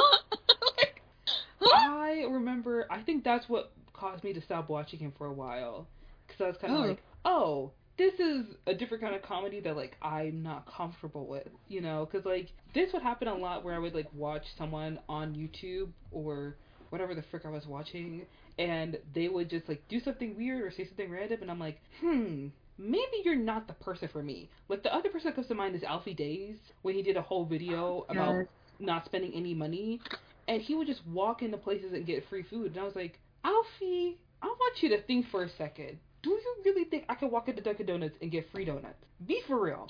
Be for real right now. Like, you sound like the TikTok fan. Be fucking for real. No, BFF. Like, BFFR. What is that spell? Be fucking for real. Like, please, like, tap in. It's like when those celebrities are doing that trend where, like, they only spend $20 a day. And I was like, you cannot buy organic food. Yeah. You have to buy, like, oatmeal pies and, like, a two... like can of beans and ramen. Literally, like a package. Ramen rice. That box of ramen is like $4.50. You're good. It's amazing. You should look at my answer right now. That's all you need, really. Like Gwyneth Paltrow. I don't know what we're doing here, babe, but the wheatgrass, you gotta put it down. Imagine all the people. No. Imagine opening up your wallet. Solve COVID. We will solve COVID. And still haven't. It's been 3 years. It's been 3. It's going to be 3 years. I felt my sister's in college right now, and one of her friends got COVID already on campus. And I was like, well, she's going to an isolation dorm, right? Right? Nope. Colleges got rid of isolation dorms. Fuck. The fact that people are more worried about monkeypox than, like, the disease that can kill you. Actually, fun fact, U.S. monkeypox death the other day. Huh? Yeah. But the person was severely immunocompromised. So at least it's like, okay. But also, a lot of other people around the country are also severely immunocompromised. Yeah. Yeah, I feel like people... It's already, it's the first monkeypox death, but there's been out of 5,000. So, 1 in 5,000, sorry, I'm like, I'll take my chances, but about other people, yeah. To cause doom and gloom right now, but... Yeah. You're like, yeah, see, it's a disease that will actually kill you, and I'm like, fun fact. Oh, in case you didn't know. Yeah. I forgot what I was gonna say. Oh, I think, like, it was on TikTok. I think my main thing was, like, criticizing basically younger kids who are like, oh my gosh, Bo, he's so he's grown, and that's another thing. He has a song called Problematic. He's like, when you gonna hold me accountable? And I'm like, Bo, you can do that yourself. You have Twitter. You grown ass man. I'm not gonna cancel you because you made terrible jokes when you were younger. I don't know. Hop on Joe Rogan's podcast and just address it. What do you want me to do? Yeah. You think I care? Like, True. I know, like, True. I like 4 out of the 13 songs released. Okay, so I can recognize someone's talent and like recognize that I like your music and your content and your art, but also see that like you've done some things in the past that like you have not fully addressed, and you kind of just want to like brush past it, and like You'll make a funny song. Yeah, we could do that, or you could just like talk about it. And like I don't really expect him to, because this man doesn't do interviews. Like the fact that he showed up to Phoebe Bridgers' concert was like a surprise to everybody. Like he leaves his house. That's so true. He does things. Bo. He does things in a public setting. You left the shed. What's going on? So true. I honestly thought he like lived in a hole. Go son, at least he's getting outside. I'm like, get the sun, please. Yes, Bo. We outside. Is there anything else you would like to say in regards to Bo Burnham? Isn't he doing a Sesame Street musical soon? He is. He is going to be in a Sesame Street film. He was supposed to be in a show on HBO Max for Magic Johnson. He was supposed to play Larry Bird, but he canceled due to like scheduling conflicts. I would have liked to have seen him. Play Larry Bird? Yes. I would have loved to have seen that. See, that's interesting, because I feel like whenever I'm watching Bo, I'm watching a version of himself. Even in Promising Young Woman, he knew that he would kill that character because that character. Like, not, but he benefits from multiple, Mm-hmm. He could convincingly play that character because he probably, is very much like it. But Larry Bird, interesting. I've never seen him play someone else. Right? Yeah.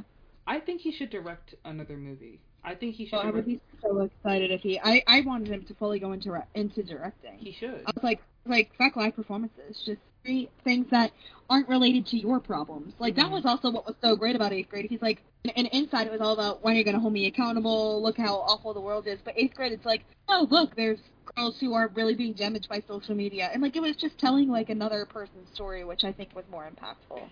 I think that Bo Burnham and Jenny Slate kind of have like very similar comedy styles, and I would like to see them work together. I think they would be very interesting. Oh, interesting. Did you watch Marcel the Shell with Shoes On? I haven't seen the movie, but I've seen everything else Jenny Slate has done. I really want to see Marcel the Shell. I was gonna see it when I went to Virginia with my family, and we were gonna see it on a rainy day. But of course, like they weren't showing it because it's such like a small movie. But I really wanted to see Marcel the Shell because I didn't realize that was Jenny Slate. Place at all. Also, did you realize that the director was her ex-husband and they were like married for multiple years? Yeah, I saw the trailer and I was kind of like, oh, hi there. I was like, okay. Also, did you know that Jenny Slate dated Chris Evans? Oh yeah. Yeah. I was so surprised when I learned that. I know. Jenny. I was like, oh, he likes funny girls. Okay. Do you want to hear something crazy? Tell me. That the one that got away by Katy Perry. Do you know who that's about? Who? Josh Groban. You raised me up? They dated. From Glee. Who's Josh Groban? From Glee? Okay, someone be for real. Not Glee. We have to... No. It's that one scene from Glee. It's like I love Josh Groban. Who's Josh Groban? Who's Josh Groban? Kill yourself. Like,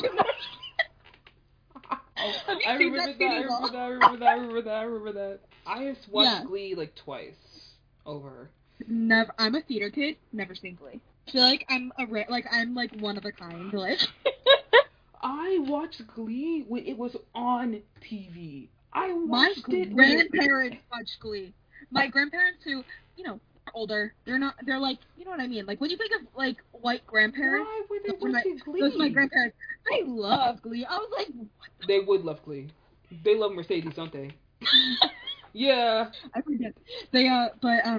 My sister, the only reason I know Glee is because my sister watched Glee, and she chose to only show me terrifying moments. So the only scene I've ever seen was when Sue Sylvester, and I don't know, like I said, I've never seen it, Sue Sylvester locked Kurt and Blaine in an elevator, and then rolled out in a little mini tricycle, and only would let them leave if they kissed. And that's all I know about Glee. Sue Sylvester. That is the only scene I've ever seen, like, jail. from start to finish. Yeah. Literally I was like, jail. what are you watching? What are you watching right now? A masterpiece. I'm watching a masterpiece. So true. I am watching Ryan Murphy's magnum opus and seeing his career form. The fact that I always you think, launched that man's career is like a blessing and a curse. yeah, A blessing and a curse. so true. Oh my gosh, what can I say about Bo Burnham? Listen, Bo Burnham, on the off chance that you ever see this clip on TikTok, which I don't know, maybe.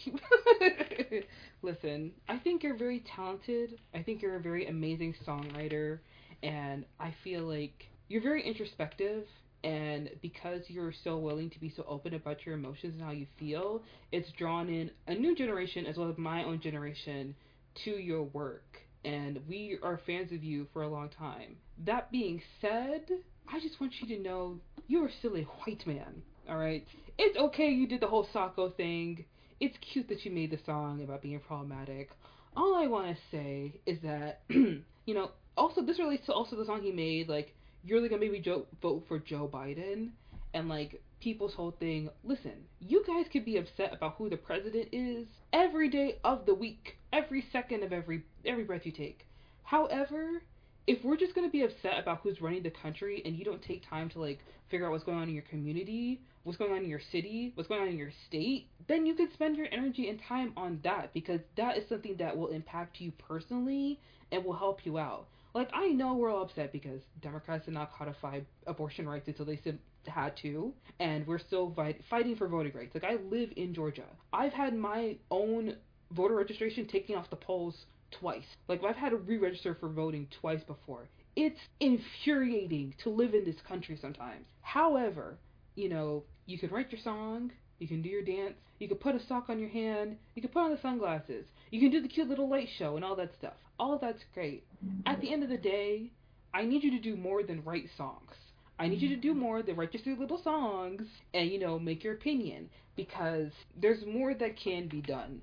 Like, doing one donation in the middle of the pandemic is simply not enough for me, my guy. And I know that you're someone who doesn't go on social media a lot, you don't do a lot of interviews, you want to keep to yourself. That's fine. But if you're just going to talk about the things that are wrong in the world and then live your comfortable little white life, then you're kind of just like all these other white liberals that you don't like. So I need you to make some moves.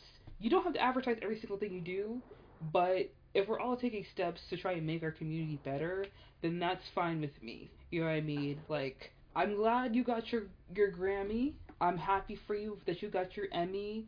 You're a great director and all that, but there's more that can be done, and I can't even speak on it. FD Signifier has a really awesome video about it, and I feel like everyone should go watch it. Especially you, Bo. I feel like you would really benefit from it, me saying this, like he's actually going to see this clip. Maybe not. I just think that the best career choice and just personal choice he should make is just amplifying or adding to other people's stories. Because the best thing he ever made was 8th grade. Honestly, because his face wasn't in front of it and he wasn't talking about... Like, it's nice to hear authentic struggles that he was going through, especially from, honestly, like, hearing about a man struggling about mental health when he was a young boy on the internet. Yeah. That's going to break down masculinity in many ways, like what masculinity is right now. Yeah. But it was nice when you amplified a young girl's story, or someone else's story. I think he can add to. Take the spotlight off of you. You've grown up in it and you thrive in it, but you are really at your best when you're adding to someone else's story, because they're usually not just from, like you said, straight white man. He's saying that thought. I also, I don't think I voiced this correctly earlier in the podcast, so I'm going to try again. There's a certain thing where, I understand we all feel, existential dread towards the future and what can happen next, but there are certain people that live in that dread. There are certain people where, they now see that the world is burning around them, and they have suddenly become aware to the fact that, racism exists, but, it's not just my grandfather. It's not just that bully. It's other people? Oh my gosh. It's everybody. It's politicians. It's everybody. It's politicians. You're lying. It's politicians who actually, change our lives. Yeah. There's an entire political party that's okay with racism? Are you for real? Are you for real right now? That's kind of what, that funny feeling gave me. It's you seem to become newly aware to this funny feeling, and I just want you to know that a lot of us have had that funny feeling at a much younger age, and now that we're older, we've learned how to manage it, adapt to it, and we know how to put action to it. So it's great that you want to sing a 4 minute and like 50-second song about every single thing wrong in the world, but every single thing you're listing is something that people of color have been dealing with for most of their lives. Like global warming is a shit show, but I'm telling you right now, Native Americans have been trying to solve that shit for a long time. So, instead of talking about how the world is burning, let's talk about how, let's talk about solutions toward like land back. Let's talk about, countries that have been like moving forward to like make the climate like better. Like, let's try and, it's good to be aware of the things that are going on in the world, but if you're someone who likes to doom scroll, if you're someone who loves to talk about everything that's horrible. Like, there are these girls at my school, they're usually white women, that were just like, I don't want to stand up for the flag because I'm not going to stand up in a country where a black man dies every 15 seconds. And I'm like, whoa. I'm like, it's 7 a.m. Bring it down, okay? It's like, are you right? Yes.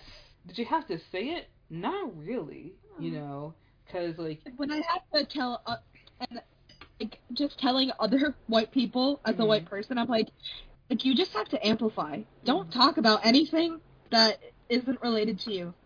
Like, you don't have to shout anything. Yeah. You just need to shut up. You gotta shut up and listen. Like, it's really not that hard. It's actually easier to not say anything. It's actually easier to shut up. Like, it's actually easier to be quiet about things that, like, what? You know what I mean? When, I don't know how to say it, but just, like, why would I talk about a black woman's struggles? I'm not a black woman. Like, you should listen to a black woman talk about a black woman's struggles.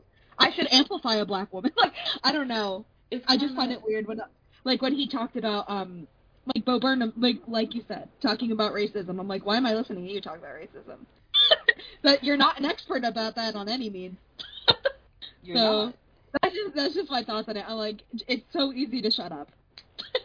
Like, listen. Bo Burnham, in his, like, if you listen to his older songs, which I did over the past few weeks, there are some jokes he makes where it's like, okay, it's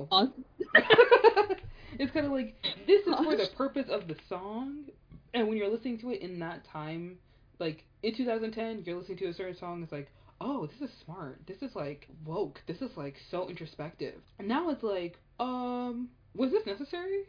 Did we have to bring this up in this song?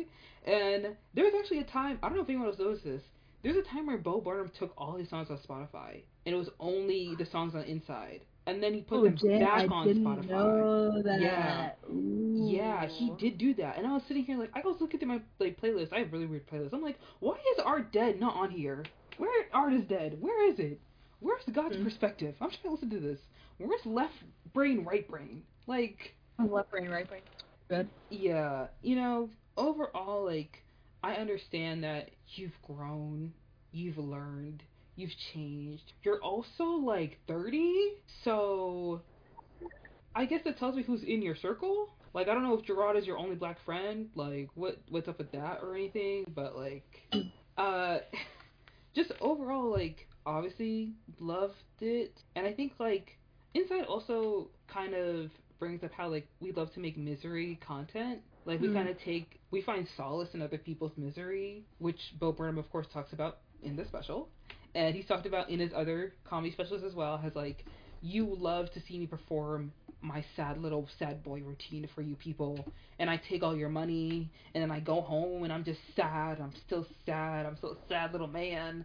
Like, it's kind of here's my art, here's me relating it to you, you get it, you understand, you relate to me, but now you're coming to me, and now I'm pouring myself out to you, but now I'm just sad, and you're happy because you have my sadness, and you could walk away with it and not have it, but now I'm here, and there's nothing left of me. It's kind of like that. So I understand why he took such a long hiatus from comedy. I get it, and I get that, you've grown and you've changed and you've learned from it, but, like, it's also kind of like, let's also learn that existential dread is not the end point of your activism. Like, a lot of y'all like to go on these marches, and then you do nothing else. Like, a lot of white women love to put on the red hoods and, pretend Pussycat. Yeah. Y'all like to cosplay Handmaid's Tale, but Handmaid's Tale is literally a story that is drawn from, like, I've never watched Handmaid's Tale. I don't like that show. I have never watched it. Never watched it. I've read it, but I've never watched it.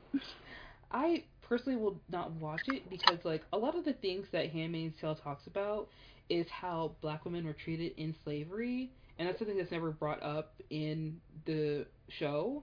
And also the fact that like majority of the cast is white women. That I know. So So, like, what's Elizabeth Moss? She's the thing that Scientologist? Yeah. mm-hmm. Or is she Mormon? I always... Scientologists. It's I'm definitely like, Scientologists. which cult? Which cult? Yeah. I actually recently watched a documentary about fundamentalists, like A different cult? I can... fundamentalist Latter Day Saints. So it's like Mormons who believe in polygamy, but then it gets into like child. Oh, isn't that like all in Utah? Like it's all in like one country. Utah. Yeah. Do you know Jeff Warren? Don't. Jeff Warren was basically like the leader of a congregation, and he said that in what city was it? Salt Lake City. When the Olympics went there, he said that the world would end, and he told a group of like 10,000 people, sell your homes, sell your business, sell everything. We're packing all of your stuff. We're going to one city, and this city was full of Mormons, but not fundamentalists. And then he like had these people in this one city with like barely any cell reception, barely any internet, and no access to the outside world. And Warren Jeffs, like, his dad was the leader, and his dad had like 5 different sons. But for some reason, Warren Jeffs was the one son that was chosen, and his dad died mysteriously. He definitely killed his dad. They don't talk about it in the special. He definitely killed his dad. It's 100%. Like, you can't convince me otherwise. And he started taking up child brides. He started marrying people off. Like, he bought the police in the community. Like, there were 2 women that actually like left and ran away, but he started like building like a different temple for himself. He would like take everybody's money, and he controlled everyone's money. And like, imagine having a successful business. No, imagine being raised in like a culture of polygamy. Like, you have 3 moms, and then one day like you all decide to sell all your stuff and leave. Like, that's wild. I did not just say slay to polygamy. Sorry. I was like 3 moms, slay. Kidding. 3 times the mommy issues, you know what I mean? Mm-hmm. Yeah. Overall, it's called Keep Sweet and Pray. It's on Netflix. Ooh, yeah. That sounds... Yeah, no, I've heard about it. I think my mom watched it too on this. Yeah, it's a very interesting documentary, but it's all white people too, so it's like, oof, not my problem. Polygamy in Utah, yeah. It's like not my issue, you know. And that's the same way I feel about Handmaid's Tale. It's like, this is a very specific struggle you guys are leaving to one group of people, and it affected another group of people more in the actual historical context, and yet you're putting it to fiction. And I just want to say, if you want to do that, that's fine. But there's a certain group of people where, like, if you, I don't want to say get off, but if you like to spend more time in your existential dread and less time doing something about it, then this must be the first time you realize that something was going on. Yeah. This must be the first time. This must be the first time you realize that it ain't shit out here. This must be this must be your wake up call. I didn't realize that no one else knew, but now that you know, let's do like a little bit more. Like, I don't need like the sock being a representation, not being a representation essentially, but like, I'm not the sock. You know what I mean? Yeah. Like, yeah. I feel like there's not much else to say really. Overall, Bo Burnham, you know, I do love you. I think you're great. I think you're very talented. There's still more work for you to be done. You know what I mean? If you ever want to make... Also, I think he is comedy going in a better direction. Yeah. Like, this is where I would want mainstream comedy to go. Yeah. You know? Like, being more open about your emotions, not always... Because he did when he was younger, but not making jokes at the expense of other people. Mm-hmm. You know what I mean? I guess that you were sheltered as a kid, but, like, we are all adults here, so, yeah. Just want to say that, nothing against Bo Burnham or anything like that. It's just that, like, it's not usually that I can have leeway for white people, especially, like, grown-ass adults. Like, it shouldn't have been, Ahmaud Arbery, Breonna Taylor, and, wow. Trayvon Martin. Trayvon Martin. It shouldn't have been, like, these people for you to realize that, like, there's something wrong with this country. You know, like, people, like, when 12 Years a Slave came out, people were upset that, like, a lot of movies and TV shows were being made about slavery, but it's also because people treat slavery as a mystery in our country and not as something that was the foundation and the bedrock for our society that brought forth so many different things that you did not realize is still associated with slavery. Bro, that's what pissed me off so much about Hamilton was Never recognized.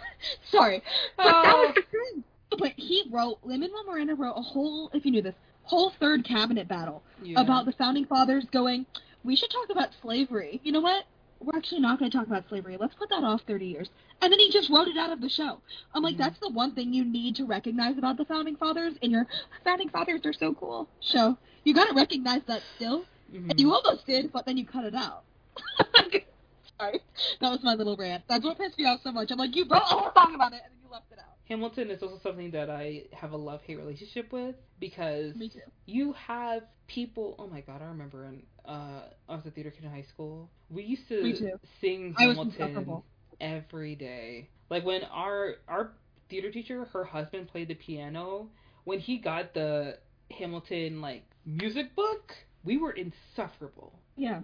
Like someone doing the da da da da da da da, and then we would just launch it to Hamilton, full 4 minutes. Oh, yeah. No one stopping, no taking breaths. We're going all in. We're getting to the very end. Like who's gonna be Hamilton? Who's gonna be Eliza? Who's gonna be Aaron Burr? It's like we fan casted ourselves. We started shipping the founding fathers together. Oh, Miku Binder, Thomas Jefferson, yes. I never want to hear that again. I was on Tumblr, so like in the Hamilton fandom, so I Tumblr know. in Hamilton is like Tumblr. Remember Tifios? Huh? The Fault in Our Stars. Oh yeah. I haven't heard it abbreviated like that. That just sent me back 10 years. Literally 10 years. Listen, that and like that musical, the fact that like so many people love that musical, and it took me like a few years after it came out and after I like left the delusion where I was like, yeah, it's weird that you have people who would be owned by the people they're playing these people on stage. And that is not the future that the founding fathers wanted. I think it was also just totally made, and like this is just me like recognizing it from a news perspective after like working in it. Mhm. It was released before Trump was ever considered like a political contender. It was released during the Obama era, where like then it continued in popularity as Trump was elected, as the country just got Remember like when Mike insanely. Pence went to see Hamilton? And then they were like, "Why the fuck are you here?" They asked him that. You know what I mean? Like it was released during a time where like change and that doomsday like culture that we've been talking about was not like it was finally kind of going away. Like it wasn't prevalent.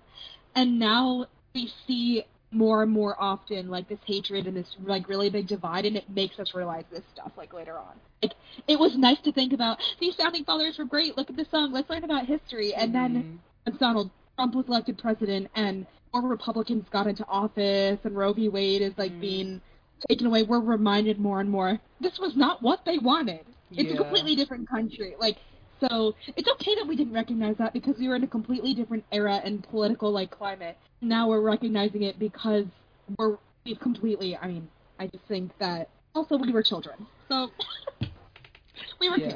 We didn't know. It's okay. That's what I say sometimes. I'm like, we didn't know. I don't think that critically. It's okay. I feel like I feel like Hamilton and Inside are kind of similar in the way that like this is what white liberals like. Like they like the fact that like people of color are playing founding fathers because they want to take away the history behind the founding fathers and just see it as that we were a part of it. Yeah. It's just a musical,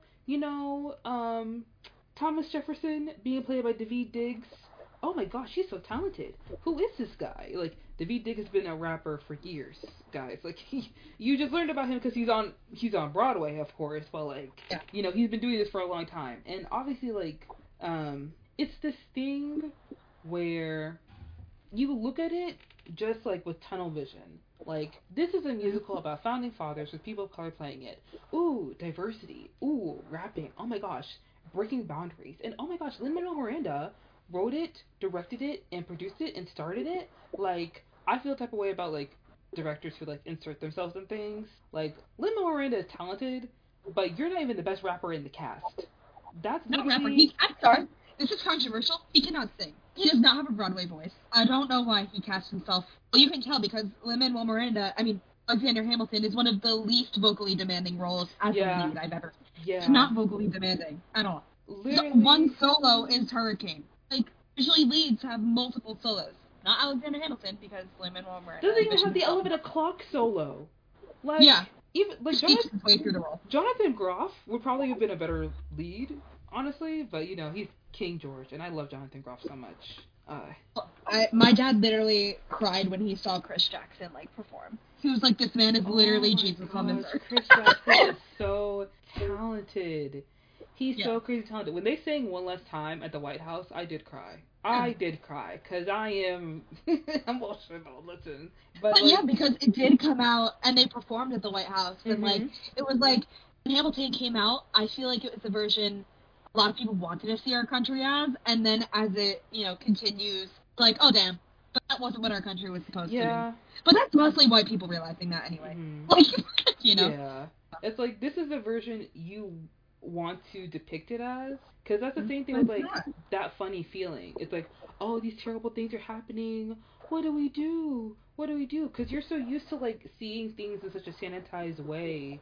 When you're confronted with the things that are bad with this world, and you see how deeply rooted it is, and how long it's been going on, it's like, oh, global warming is bad. It's like, yeah, it's also contributed to colonization, which has contributed to racism, which has been going on for years in this country. And they're like, oh no, what do we do? It's like, girl, I could give you I'm sorry, what do we do about global warming? ... Google it.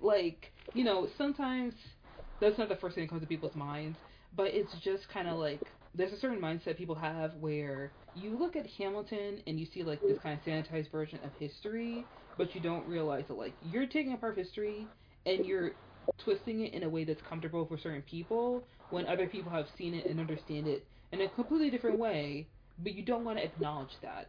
And then you take everything wrong with the world and you just kind of see it in a way where it's like, oh no, what do we do? It's the bad guys, they're winning. It's like, yes. However, there's also something else that can be done. And the people who see that that funny feeling feels like white liberal existential dread, and then seeing Hamilton as the future liberals want, is kind of just let's acknowledge history and then see how it's feeding into the way our world is kind of being destroyed now, and then let's move forward to something better. With Roe v. Wade, when it happened, I was obviously nervous and I was scared and I was freaking out, but the one thing I absolutely did was look into abortion clinics in my area, because I live near Planned Parenthood.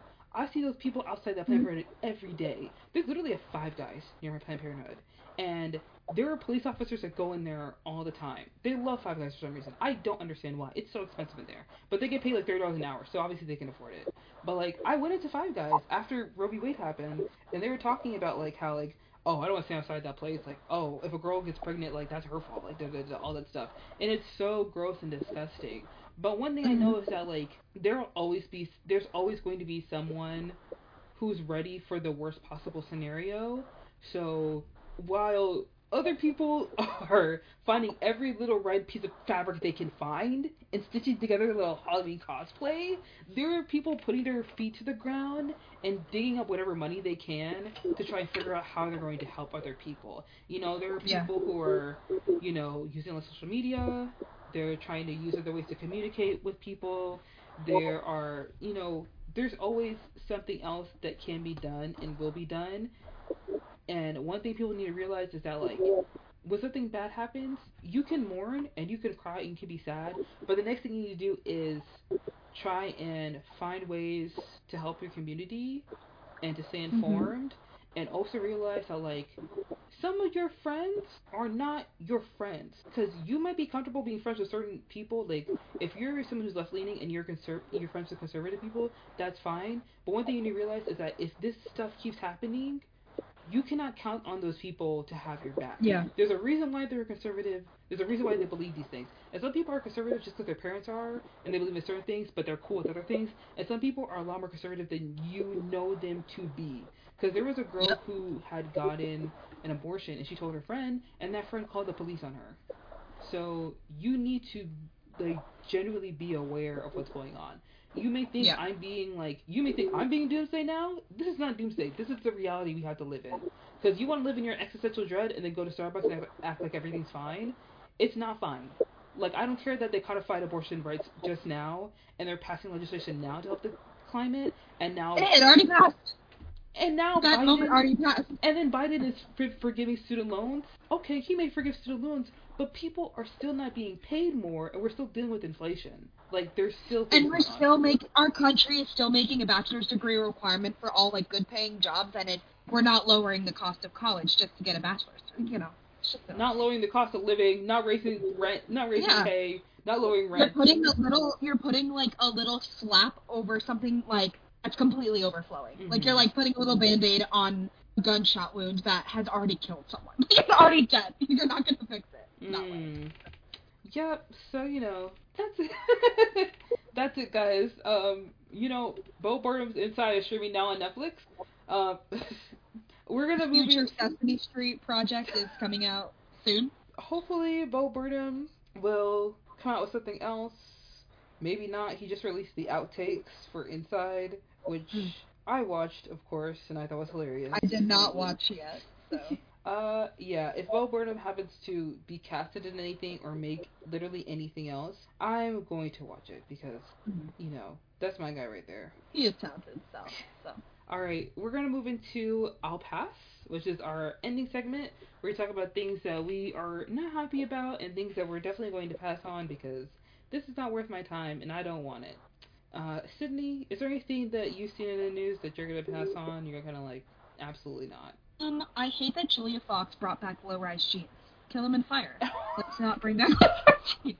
I don't want low-rise jeans to ever exist in this world. That is truly like skinny girl fashion. I think they're ugly. Have you ever seen those sweater vests that people wear? They wear them like right under their boobs, like the cropped sweater. Yeah. You ever see people take the size of their shirt and just tuck it into the size of their bra and just have their shirts like a V? You guys really just like, you do whatever it is you want to do. And I just wish you wouldn't. I wish you would stop. I do have to say, I like Julia Fox. I think she's funny as fuck. Did you see her whole child labor scandal? No. What happened? No, it was like it's not like her like like it's her saying that she was just saying that she supports Montessori schools. Mm-hmm. People were like, you support child labor? She was like, no, I think, and it was actually kind of right. She's kind of popping off that, like, childhood as we know it and fostering, like, a child's growth has only been, like, a concept in the past, like, 50 years. Before that, children were just viewed as, like, little adults. Mm-hmm. And she's not saying at all, like, go employ a child, put them in the mines again. Mm-hmm. But she's saying, like, hey, once my child is 2, let's introduce them to, like little, being self-sufficient as a child. Like, it's okay to teach a child how to cook when they're really young. Like, get them used to, like, caring for themselves. You know? Culture scandal. And people are like, child labor. And she's like, I'm not saying to throw the kids in the mines again. I'm just saying, right. Like, I'm just saying that they should learn how to be self-sufficient. Yeah. And I was like, yeah, valid.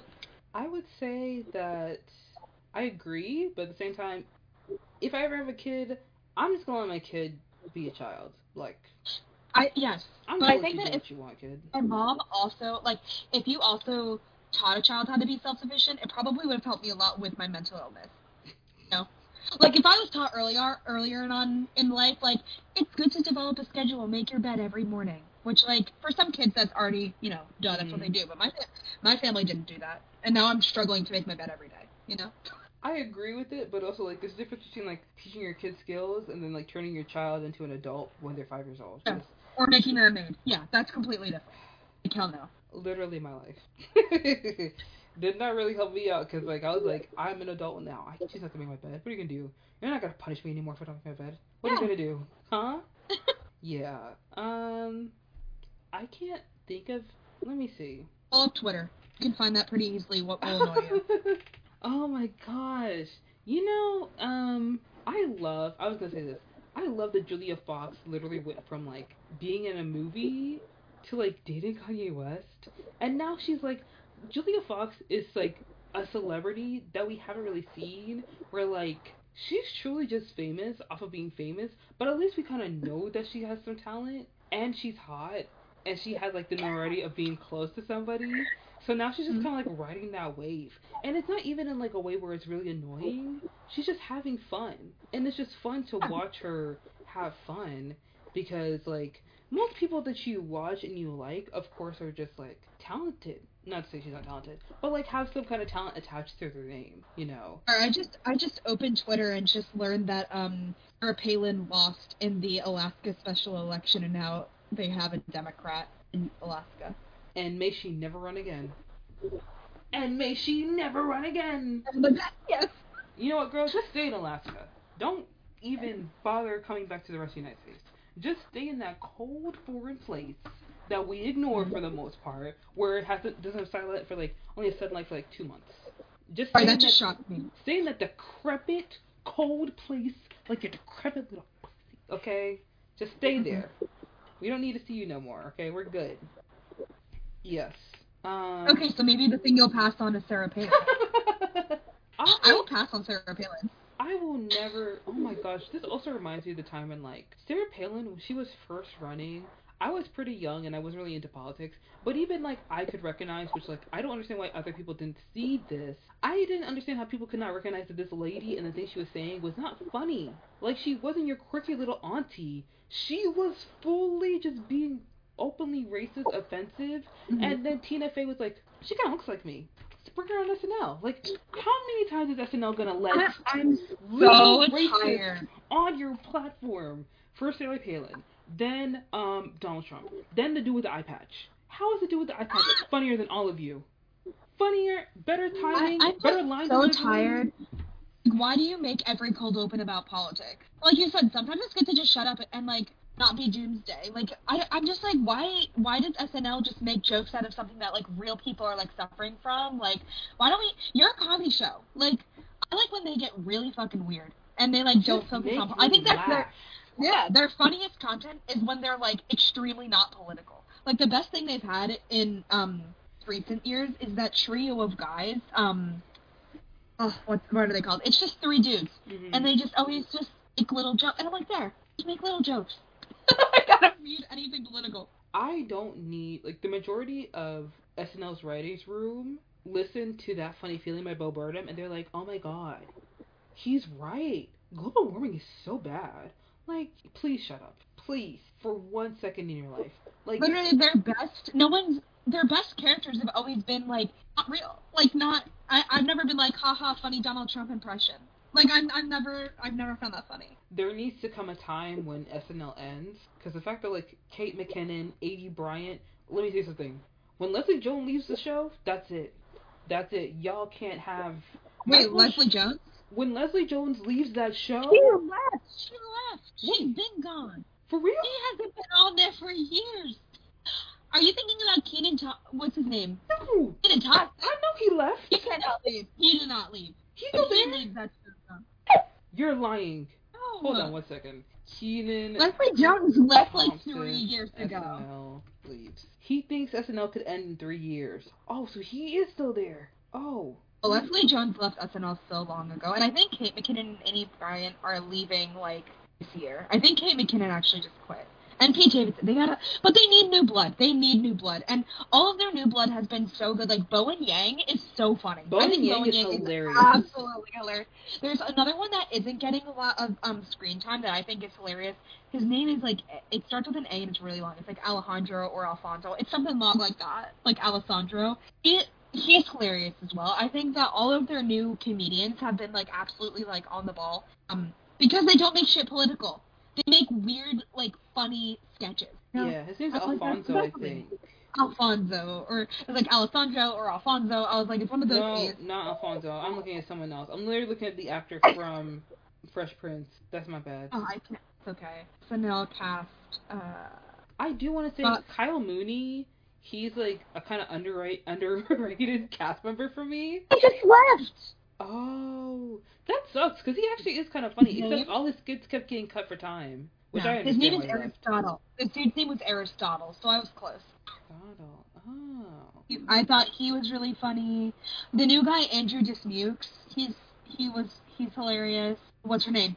Punky Johnson. So funny.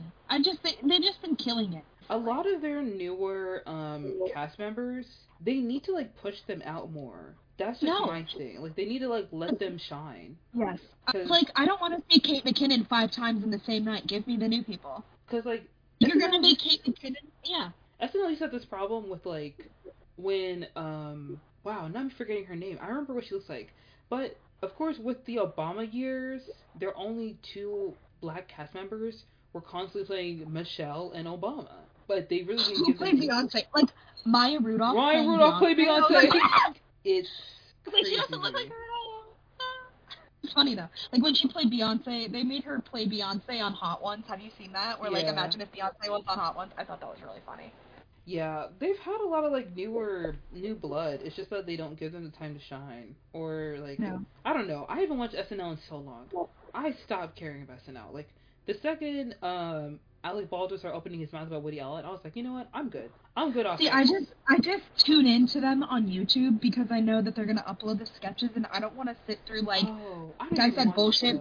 Yeah, no, you know, I Oh. watch the YouTube sketches. I just feel like sketch comedy. It's like Black Lady Sketch Show is good, and I think You Should Leave is good. And there's also a show on Netflix that I love. It's called The Astronomy Club. It only had one season, but it was so good. It was so funny, and I feel like SNL has opened the door for so many people. It's time to close those doors and just do anything else. Like I do believe in it. I do believe in SNL because I think live sketch comedy is really funny. But like I said, they just don't give their newer cast members spotlight when they should. They need to have younger writers in there. You know what they need to do? They need to fire some of those writers. They need to have they need to fire them like every 3 years or something. They need to be there for like they need to do it. Like the past year when they let the younger people take the reins, it's always been spot on hilarious. And so I do believe in it. I believe in the concept of SNL. But I just think they should. Maybe it's the ageism in me. Oh my god! But I'm just like old people. Shut up! Like. Yeah, it's not giving. Yeah. I guess it's the only thing I can say. It's just not. It's not it. Yeah. I feel like there was something else I wanted to talk about. Oh, the Dragon Show. I'm good. I didn't. Okay. I didn't watch it either because Listen, I heard. We're done. We're done. It's over. I just so No more tired. remakes. No more. The The story ended. It ended with the girl who slept with her nephew and then burned down the city and then she died. That's it. You didn't let Maisie Williams do the things she was trained to do for like 8 seasons. Why did she go blind if she couldn't kill Cersei? What was the point? I watched it. I mentioned about it to my dude roommate. Oh, I'm just so tired. Every fantasy world, they're like, guess what? It's fantasy. There's dragons. People have magic. But women are still subservient, and they go through horrible trauma, and men are better. I'm just like, I'm tired. We're done. I'm tired of seeing the struggling. We're done. Oh, we're done. No. Like, please bring me something else. Please. New story. That's why I'm excited for Rings of Power. Rings? Are you gonna watch Rings of Power? I'm not sure, because, like, I'm a Hobbit Tolkien fan. I have a Hobbit tattoo, and I think the castings look absolutely amazing. The only complaint is you're gonna put in amazing people to be the female dwarves and not give them facial hair. Mm-hmm. Kind of annoyed by that because that was always in the. I don't know. That's just such a niche thing that you're probably like, what the fuck are you talking about? But I'm like, give the female dwarves hair. They need hair. They need to be like, hair. give them beard.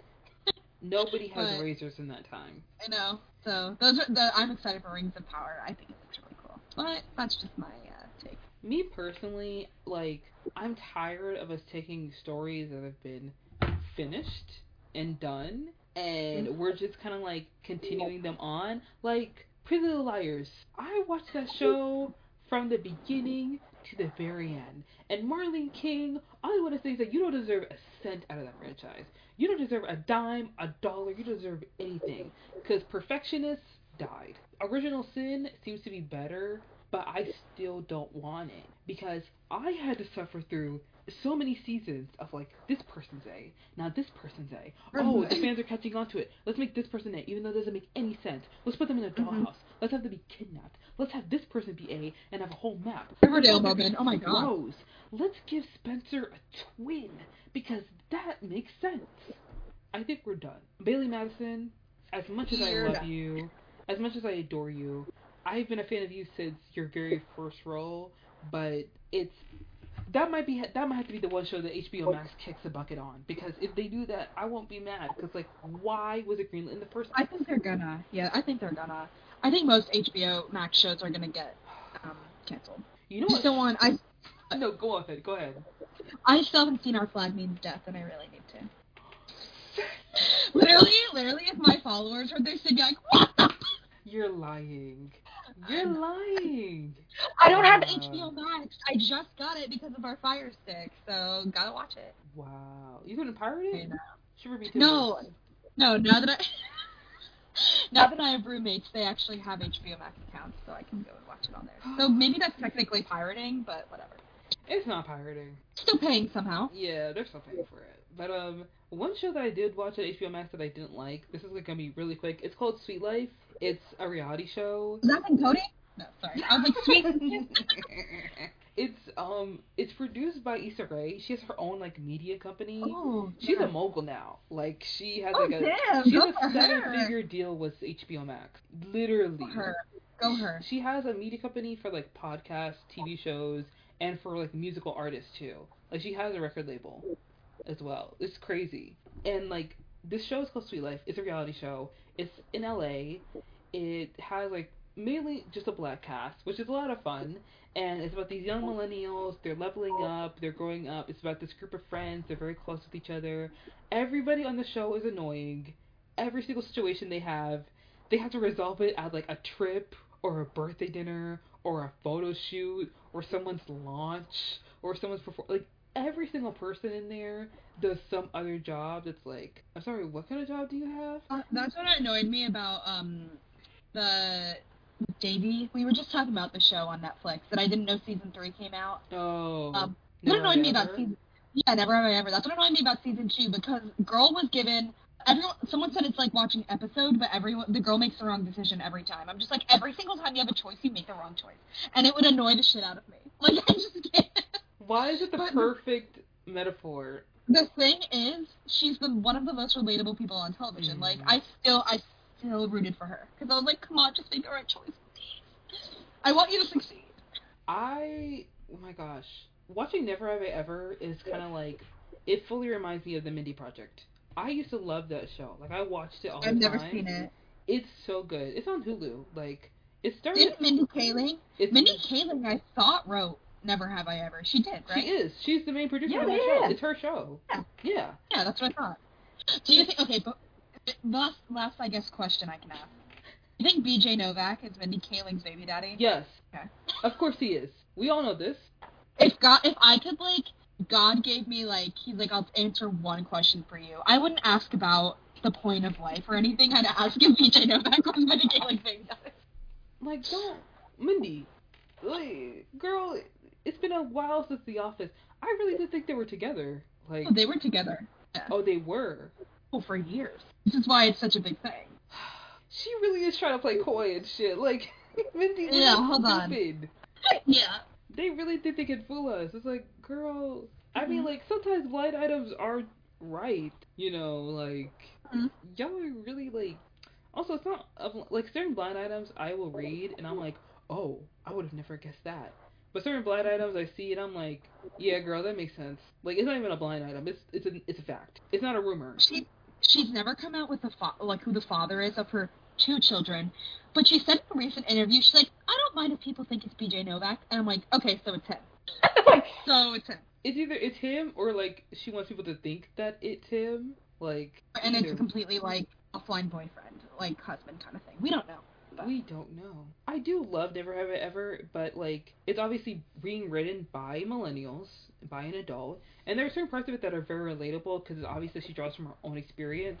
But the parts about being like a young person and like talking the way young people talk, it's kind of like no, because also the main actress on the show is the youngest person in the cast. Like one of her friends is and a full also adult. one of her love interests is like 30. She was 18. He was 29. Yeah, that's. Also, it doesn't help that like the dude that plays Ben is younger. He kind of like the fact that he actually is younger is surprising to me because he looks older. You think so? He's 21, but he looks older. Like they're probably around this. They're closer in age. I would have guessed that he was about my age. Yeah, he's closer in age. Like, the guy who plays Ben is closer in age to Davey than the dude that isn't. He's 31! Oh my god. Yep. Dude who plays Ben reminds me of the guy, what's his name, from, Pitch Perfect and like Modern Family. He reminds me of him. Adam, is his name Adam? Yes. Adam Devine. Devine. Devine. I don't know. You I feel like he they're was like the everywhere. Yeah. You remember he was everywhere. Like they put him in every movie. I remember. Hope he's doing okay. Who cares? Literally, who cares? So true. Adam Devine is just like, he gives me like, he obviously seems like a very nice person. Like if you meet him in person, he'll like shake your hand. If I were ever to read a blind item where I find out he's a douchebag, I would be genuinely surprised. How do you have the audacity to be an asshole when every movie you've been in is terrible? So true. Every single Pitch Perfect is your best film. And it's not even yours, it's Anna Kendrick's. It's not even hers, it's Rebel Wilson's. Like, I'm looking at his IMDb, there's really nothing amazing on there. No, there's nothing good on there. I once watched a movie he was in just because Kid Cudi was in it. I was just like, yeah, it's fine. I'll suffer through it just to see my favorite artist. I don't care. Like, oof. Also, Alexandra Shipp is in that movie. I want to say this. This is completely random, off topic. Alexandra Shipp is also in Tick Tick Boom. And I didn't see that either, bro. I'm not gonna spoil it. I'm not gonna spoil it. All I want to say is that like, Tick Tick Boom is an amazing movie. It's so beautiful and well done. Andrew Garfield is such an amazing actor, but a lot of the time when you have an actor like Andrew Garfield who has been Tony nominated, Oscar nominated, literally accolades and accolades and accolades, been in the game for so long. When you have an actor like him with someone like Alexandra Shipp, who's only done like C-rated movies, and this is like her first role that like is actually in a film that's good, you can clearly see the difference in like the quality of acting. Is what I'll say. Cause that's what we saw in Don't Worry, Darling, where you have Florence Pugh, like Oscar nom, and then you have like Harry Styles. You don't have to do everything. You don't have to do like it's fine if you're just a singer. Like I get that the MCU wants to like relate to the kids, but like it's never too late to recast it. It's never too late. The same way it's never too late to recast Reed Richards because I'm not watching John Krasinski in a movie. I'm sorry. You have Jack Reacher. Jack Reacher? Is that what he's in? I do not know. You have your little CIA show on Amazon. You're good, okay? You're in one military propaganda thing. You don't need another one. Leave us alone. Go away. Alright. I don't want Jim from The Office. I'm sorry. Go direct your Little Quiet movie, please, with you and your wife, who is very beautiful. You have a very sweet relationship, but like, you know, we're good. I do want to say Raul Coley should be Reed Richards in the new Fantastic Four movie that will be coming out because Raul Coley is amazing. He was in Midnight Mass, iZombie. He was in Haunting of Hill House. Haunting of Bly Manor, it was. Overall, very... Those shows, is that also Ryan Murphy? I forget. It's all one director. I don't think it's Ryan Murphy, but it's like Ryan something or like Murphy something. I don't know. Let me see. He made those 3 shows and they're impeccable. Like I love. Oh my gosh. I think anything will top Hill House. I absolutely loved Hill House, but it's Mike Flanagan. That's what it is, Mike Flanagan. I don't know why I thought Ryan Murphy. But I love Mike Flanagan's work. Yeah. I'm absolutely obsessed. We love the gothic horror. We love the supernatural shit. Mm-hmm. Yeah. He's also going to do another show soon with Kate Siegel, obviously, and also with Raul Coley. He's already been casted in it. I think they just finished wrapping it up, too, so I'm very excited to see it. I do want Raul Coley to be in the MCU because I just feel like he's so funny, he's so interesting, and in interviews, he will just be such a delight. And I think he's just so much fun, and I want to see him because I love him. Wait, Mark Hamill's gonna be in this? Oh boy, I'm so excited. Wait, what's it called? I just said, oh boy. The Fall of the House of Usher. That's it. Yes, that's it. Oh my gosh. Ooh, that's gonna be so good. Oh my gosh. I love his little mini series because Midnight Mass was a trip. Oh my gosh, watching that was. Ooh, baby, I don't know. I don't know how I got through it, but I got through it, and I just want to say it was so good, so good. Oh, I see the cast right now for Fall of Usher. This is going to be really good. Oh my gosh. Yeah. Oh, Henry Thomas is in this? Okay. He got a lot of he got a lot of his OG cast. Yeah, that's good. But... Okay, so the Fall of Usher. I can't wait to watch that. Oh my gosh. When that comes on Netflix, oh my gosh, Twitter is gonna be just... Yeah. Twitter is going to explode. Okay. I really don't have anything else to say. What was I talking about earlier? Do have to grab dinner, but Okay. I just So realized how late it was. we But need to wrap it up then. Guys, thank you so much for watching this week's episode of I've been meaning thanks to for watch having me that. on. Thank you for coming on. First of all, I love your TikToks. I Thank think you. this was a lot of fun. This was a really good conversation. Guys, follow us on Instagram, follow us on Twitter, follow us on all the things. And, follow Sydney on TikTok. You probably already do. And, we'll see you guys next week. Well, I'll see you next week. Sydney will probably see you guys. I don't know when she's going to see you. Maybe on TikTok somewhere. That's the end of the pod. But thank you so much for coming on. I really do appreciate it. I had a lot Thank of you so fun. much for having